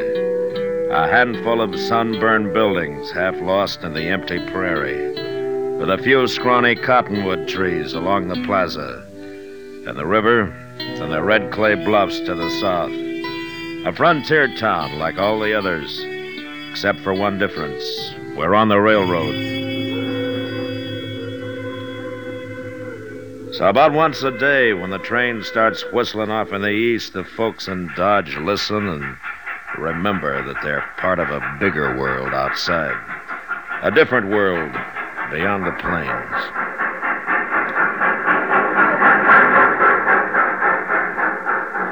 Well, just looky there, Mr. Dillon. A brand new record this time, pulling 4 coaches and a baggage car. Yeah, they keep getting longer all the time, don't they, Chester? Why, in 8 or 10 years, I bet we'll see 6 and 7 coach trains rolling into Dodge. It'd be more surprising if they'd ever get them in on time. Come on. Let's pick up that strong box and take it over to the bank, huh? Look at there. Dudes by the dozens, oohing and awing around. Just look at them. Dressed fit to kill. They'll get over it. Some of them, at least. The rest of them will go back east. Well, there's one I sure hope don't. My. What? If you want to meet her, why don't you drop into Long Branch Saloon? She gonna work there? Well, do you know her, Mr. Dillon? No, but she's got that look. Hey, Ed. It's Matt Dillon. Open up. You know, this is what I ought to been, Mr. Dillon. A baggage clerk. Oh? Just one run a week to Kansas City and back and collect your pay. Yeah, it sounds pretty easy, doesn't it? Hey, Ed! He's probably asleep. Nothing else to do the whole trip. Yeah, I suppose so. Let me get up there, Chester. Maybe I can see through the window. See anything? No, not much. This glass is so dirty that... Chester. What's the matter? Go find Doc. I gotta break the latch on this door now. Hurry!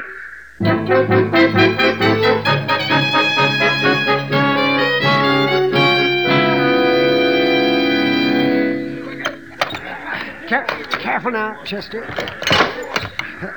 Bear down just a little harder. It's starting to give. All right, now, watch your hand, Chester. I'm watching it. Yeah. All right. That's it. Let's get her open now. It's... Oh. That's good, now, see?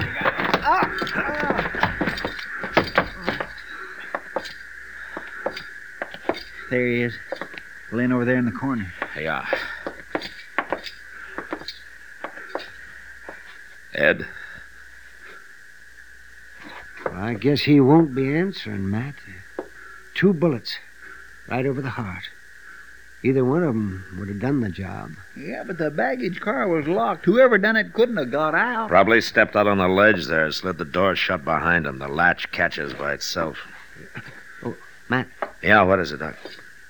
There's another one down at the end of the car. What?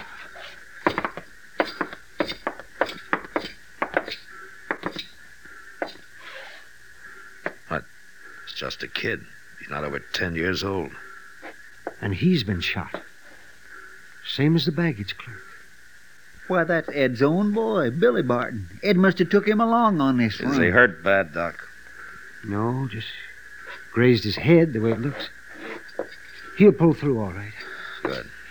Look, I want to talk to the conductor and the train crew. You stay here and give Doc a hand, will you, Chester? Yes, sir, I will. Oh, Chester, by the way, that soft job is open now if you want it.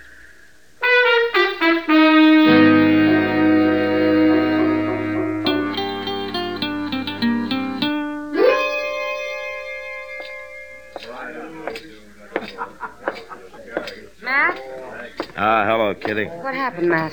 Somebody said the train was held up. Yeah, somebody got into the baggage car and killed Ed Barton. Oh. Shot his son. Took the strong box. Around $20,000, I guess. And they got away? Yeah, it looks that way. Train crew figures it must have happened near the Walnut Creek crossing. Whoever did it dropped off when the train slowed down for the trestle there.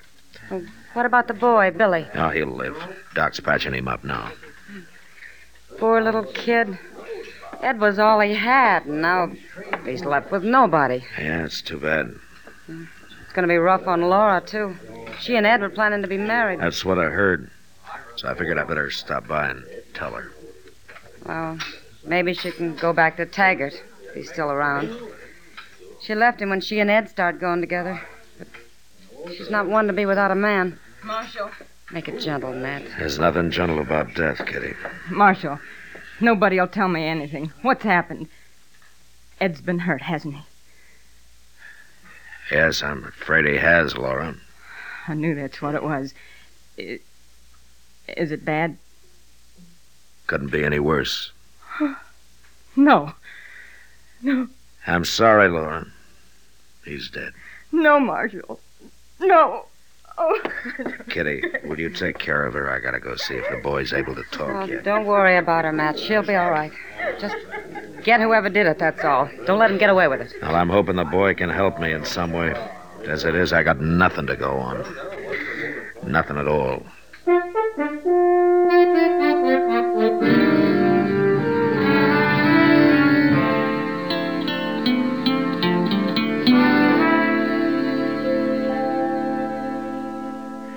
There now, son, I got you all fixed up. Oh, now you're going to be all right. There's nothing to worry about. Well, I bet you've been hurt worse just from bumping your head. Oh, it ain't so hurting, Doc. I know, son.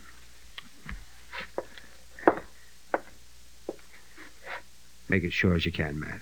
He's pretty broke up about it. Yeah, all right, Doc.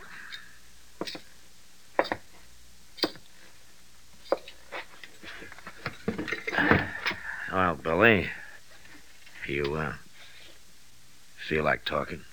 I'm all right. What happened, Billy?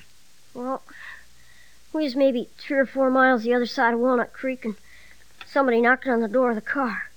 The one that goes back toward the coaches. When Dad opened it, this man come in with a gun. Anybody you know? You ever seen him before? No, he had a handkerchief over his face. Well, was there anything special about him? His shape, size, or clothes, maybe? No, sir. Nothing I can remember. I don't know who he was, Marshal, but I know I hate him. Matt, that's enough. Billy, what happened then when he came in with the gun? Well, he pointed at my dad and said he'd shoot him if he made a move. Dad grabbed for the shotgun on the wall. The man fired 2 times, and Dad fell. I started toward him, and the man fired again. That's all I remember. I see. You don't figure that you'd know this man if you saw him again, huh? No, I don't guess so. Not unless he talked. What? I'd know his voice all right, even if he's trying to fool me. Well, why? What was special about it? Well, I don't know exactly. It was kind of weak-like or something. It's hard to explain, but I'll know it any time I hear it. Well, we'll try to make sure you do hear it, Billy. Hey, you take it easy now. You get that head all healed up, huh? I will. Okay. Chester. Yes, sir. Fix up one of the cells over at the jail, huh? I want to get the kid moved over there right away. Oh, why so, Mr. Gilman? But now the whole town knows Billy's alive. He's the only witness who can identify the killer. And the killer knows it.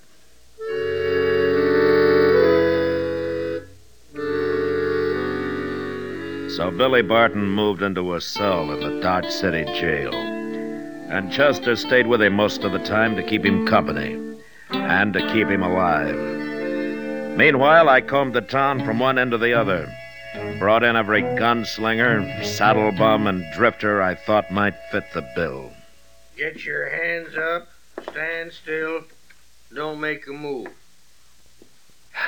Well, what do you think, Billy? Does that sound anything like him? No, sir. I mean, maybe it's kind of like him. But he's not the one, Marshal. All right, Chester, take him out. Yes, sir. Come on, Oh, and bring in Hawkley, will you? All right, Mr. Dillon. See, Billy, it takes time, but we'll get him sooner or later. This is a preposterous outrage, Marshal. This is an unmitigated insult. Man of my character and integrity to be dragged in here... You're a sniveling card sharp, and you've been dragged into half the jails west of the Mississippi. Marshal, I beg your pardon. Just keep talking, Pegasus. Well, it's true. Of course, 1 or 2 occasions in the past I was accused falsely, basely, unjustly, with deliberate malice. Accused of certain more or less criminal activities. Of which it goes without saying I was entirely innocent and blameless. It ain't him, Marshal. Regardless. His voice ain't nothing like it. Now, that's too bad. I've been trying to nail him on something for the last year. Libel proceedings. All right, Pegasus. You can shut up now. Well, I've only begun. I said that's explain enough. that. Throw him out, Chester, then bring in the next one.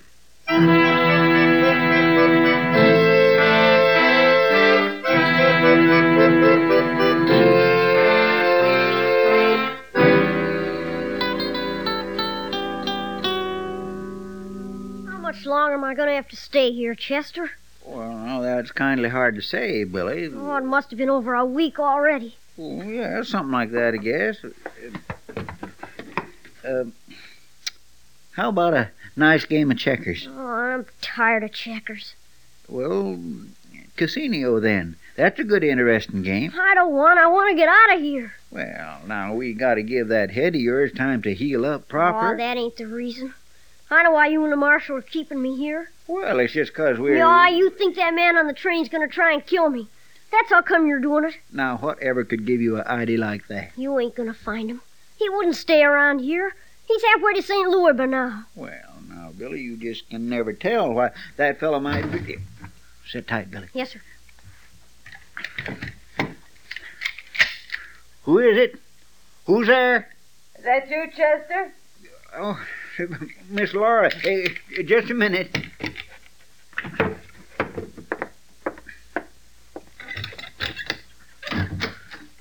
Sorry to keep you waiting, Miss Laura. Well, that's all right. Well, how are you, Billy? All right, I guess. Well, do you suppose I could interest a couple of hungry men in some home-cooked food? Oh, yes, ma'am, you sure could. Here, let me take that basket. Oh, look at that. Why, that's better than last year's church social. How's your head, Billy? All right, I guess. Well, I've got something here that's going to make it better in a hurry. Oh, what's that? Slice of rum cake. One of the girls I work with had it sent all the way from New York, and I talked her out of a piece of it. Just for you. Well, now, what do you say for that, Billy? Thank you. Ah, you're welcome, Billy. You'd better sit right down here and help us eat up some of this good food, Miss Laura. Well, I'd like to, Chester, but I got a change to get on over to the Long Branch. My work day's just starting, you know. Well, we sure do appreciate this. Well, I'll see you later. Billy, I know it's sort of understood that you're going to go live with Miss Austin over at the boarding house when you leave here, but, well, I've always wanted a little boy. One all my own, and I'd kind of like for it to be you.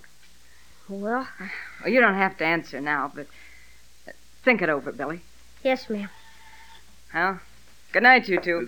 Good night, Miss Laura. Well, now, what do you think about that? It's all right, I guess. All right? Well, I think it's just fine.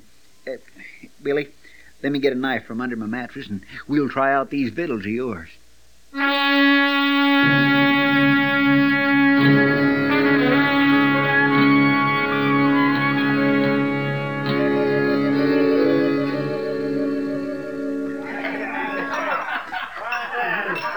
Have a drink with me, Matt? No, not right now. Thanks, Kitty. It's Ed Barton's murder. Still bothering you, huh? Yeah, I guess so. Well, you can't win every hand. No, Matt. but this one's different, Kitty. Ed was killed in cold blood. And Billy, a kid of that age, shot down and left to die. Somebody's gonna pay for it, Kitty. Well, you could be following a cold trail, Matt. Might have been a drifter, someone who never even came near Dodge City. No, I don't think so. For one reason. Only 3 people were ever told when those money shipments were being made. Me and Ed and Mr. Botkin over at the bank. And that killer knew exactly which trip to hit. No, it was somebody from this town. Had to be. Well, it sounds that way, all right. The killer's here in Dodge and the money's here. And sooner or later, I'm going to find them both. Well, I hope it's sooner, Matt. You're beginning to look like a scarecrow. I'll make out. How's Laura getting along? Oh, not too bad, I guess. She's kept it to herself mostly. Hasn't talked about it. Might be better if she wouldn't. I suppose. I've heard that she started hanging around with Taggart again, though. Taggart? Uh-huh. I thought he went to Kansas City. Well, he did a couple of weeks ago. I guess he's back again. Anyway, one of the bartenders claims he saw him night before last over on the south side, and, of course, that's where Laura lives. Taggart, huh? Yeah, she's even started talking like him again the last few days. She's a regular parrot. You know that voice of his? Soft and sort of husky-like. Yeah, I know. Thanks, Kitty. For what? I'll see you later.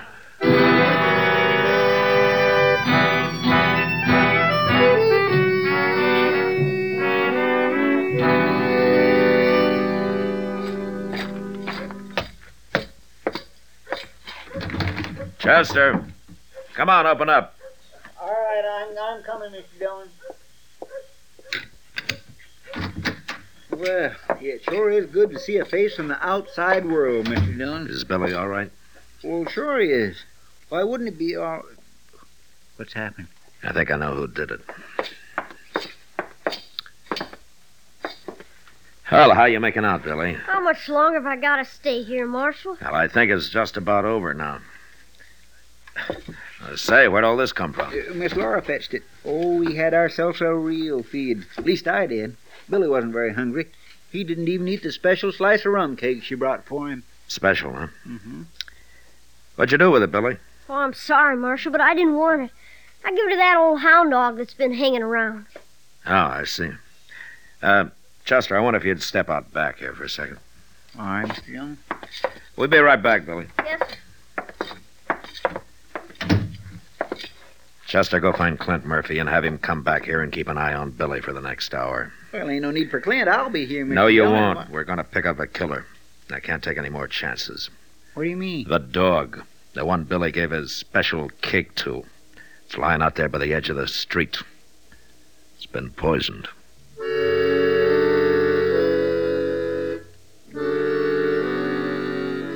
No matter how many times you've done it before, the same thing always happens.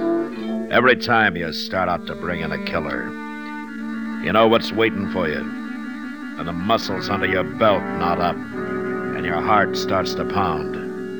But after a few minutes, you go cold and loosen up. And then it's all right. You stop thinking then. Stop feeling anything. You just go out and do the job.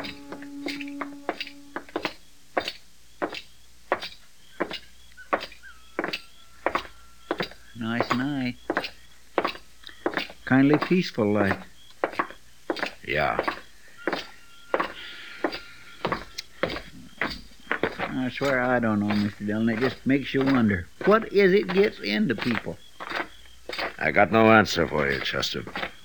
That's her place there, the second one down. Yeah, I know. Do you think he'll be there? I think he'll be there. All right, stay clear, Chester. Watch yourself. Yes, sir, I will. She was just using Ed Barton so she could find out the date of the shipment. That's right. I can't understand. Get on, Chester. There he is, there by the porch, Mr. Dillon. Come on, over here by the back of the tree.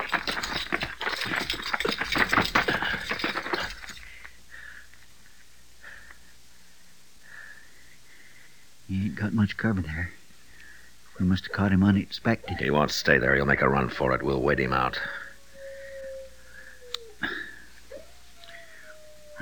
I don't know, Mr. Dillon. It don't look like he's... There he goes. Drop the gun, Taggart. You're under arrest. Your last chance, Taggart!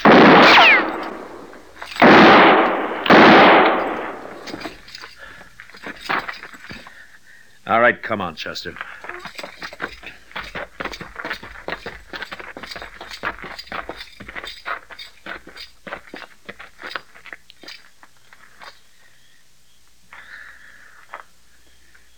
Well, I guess that's the end of it. No. Not yet. What? You wait here. Yes, sir.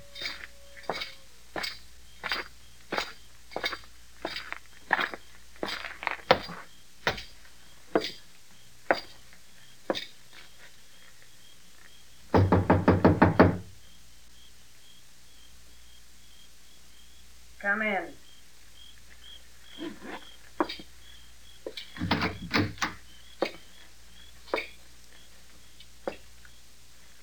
You killed him, didn't you, Marshal? Put that gun down, Laura. The only man in this world I ever cared about. And you killed him. You'd never stop me with one shot, and you know it. I'd still have time to draw and kill you. You're not the man to draw a gun on a woman. I never have before. But a little while ago, I saw a dog lying dead in the street. And if you'd have had your way, it'd have been a kid instead. So you better put that gun down and take your chances with a jury. because you got no chance with me.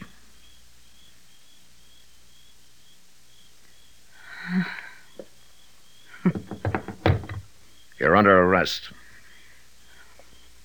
That kid. That's what beat us. The minute I heard he was alive, I knew it was starting to go wrong. It started long before that, Laura.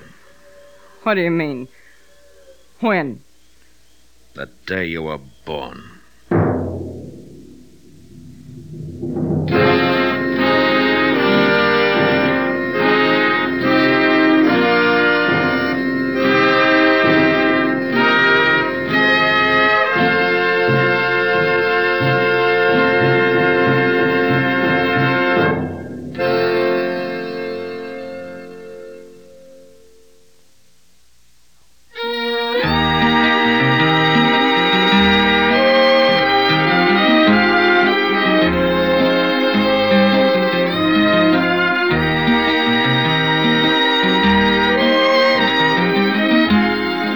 Gunsmoke, produced and directed by Norman McDonald, stars William Conrad as Matt Dillon, U.S. Marshal.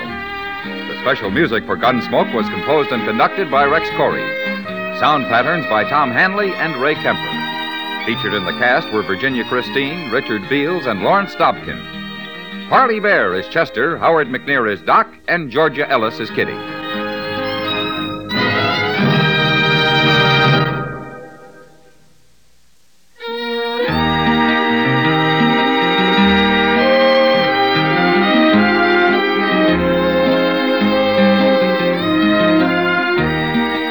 Watch an entirely different Gunsmoke show tonight on your local CBS television station.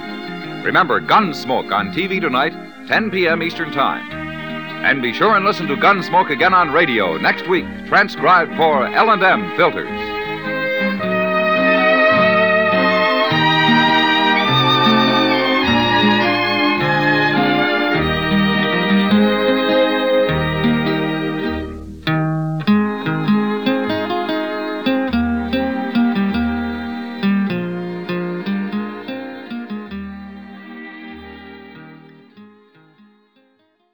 From October the 1st, 1955, that was Gunsmoke. The name of that episode was The Barton Boy.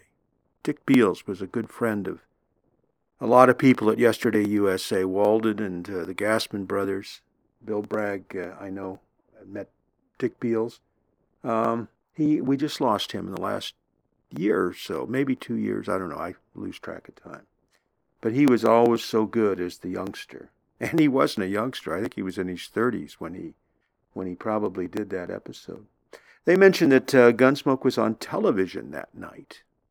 Let's just see which episode was on television. Let's see. October the 1st, 1955, Word of Honor. That was a previous radio script. This one, of course, featured James Arness and Dennis Weaver and Milburn Stone and Amanda Blake. And it had Claude Akins in it. The plot, Hank Worth, the son of wealthy rancher Jake Worth, is kidnapped and held for $20,000 ransom by three men. The kidnappers call on Doc to aid young Hank, who has been shot in the back while trying to escape. Unfortunately, Hank dies. The killers decide to let Doc go because he is the only doctor within 400 miles, and they fear that they might need his services someday. Before sparing his life and freeing him, however, they force the reluctant doctor to give his word of honor that he will never reveal their identities. Yeah, I remember that episode on the radio. It's very good. All right. Hey, did you notice on this episode when Chester was... And Chester, I've been wanting to ask you about this. Did you notice where he kept his knife when she brought in the food there to the jail? And Chester, well, here, just listen to it here. Billy, let me get a knife from under my mattress and we'll try out these victuals of yours. I've never known anyone to keep their silverware under their mattress. Chester, you always did that. Chester just stood up out of his chair here, and he's got a cushion he sits on. He lifted up the cushion, and there's his silverware. Well, I guess Yeah, you're always ready to eat. Chester is always ready to eat. If you want to hear more Gunsmoke episodes, just go to my website, theoldtimeradioshow.com, and there you will hear every episode of Gunsmoke we have ever played. I'm about 6 weeks behind in keeping that updated, 6 or 8 weeks. We've had some things going on here in the family, some health issues and whatnot. And it's time consuming to get that all updated, but it really doesn't matter because we still have about 600 or 700 shows on there. And a lot of them are Gunsmoke, so you can go over there anytime you want. Also, while you're there, if you want to join our mailing list, you can download immediately at no charge it's about 50 Gunsmoke scripts, 48, 52. I never remember the exact number. And we've talked about those before, but they're very cool. These are the actual scripts, copies of the actual scripts that the people use. They're typewritten. They've got notes in the margins, and they're a lot of fun to follow along as you're listening to the respective episodes of Gunsmoke. More Gunsmoke next week. Oh my gosh, Chester is holding up his wristwatch. Chester still wears a wristwatch. He doesn't carry a cell. What is it? Time. Yeah, we're out of time. Okay. Well, I guess we need to pack up all of our shows and carry them back into the vault.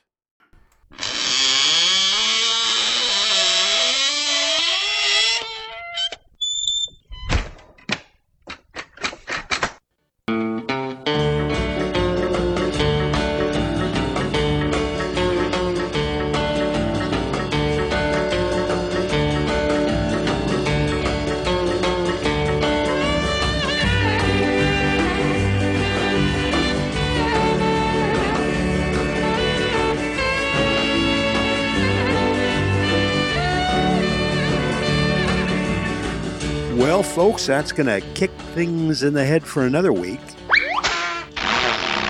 And, of course, we'll be back in 2 weeks, and we'll do it all over again. In the meantime, please do give us a listen over at theoldtimeradioshow.com, where you can listen to all of the shows that we have ever played, and it doesn't cost you a red cent. And you can also join our mailing list, download those Gunsmoke scripts, and we're trying to get things set up where we can send out other fun stuff, and I'll be talking more about that in the weeks ahead. I know I've been a little lax in sending out emails, but like I said, things have been busy. We're trying to sell our house, and my wife's had some health issues. I had a few, so hopefully, though, everything is coming back together, especially as the weather starts warming up in the months ahead. All right, everybody, that's it for this time. We're going to go out tonight with a little Starland vocal band. I don't think we'll have time to get the whole tune in, but it's one of my favorites, one of those guilty pleasures, one of the ones that I never wanted to tell people that I bought. Although, in all honesty, I think I was already married. We were already married when this one came out. This is Bob Bro. I'm so glad you stopped by, and I am so glad you met me.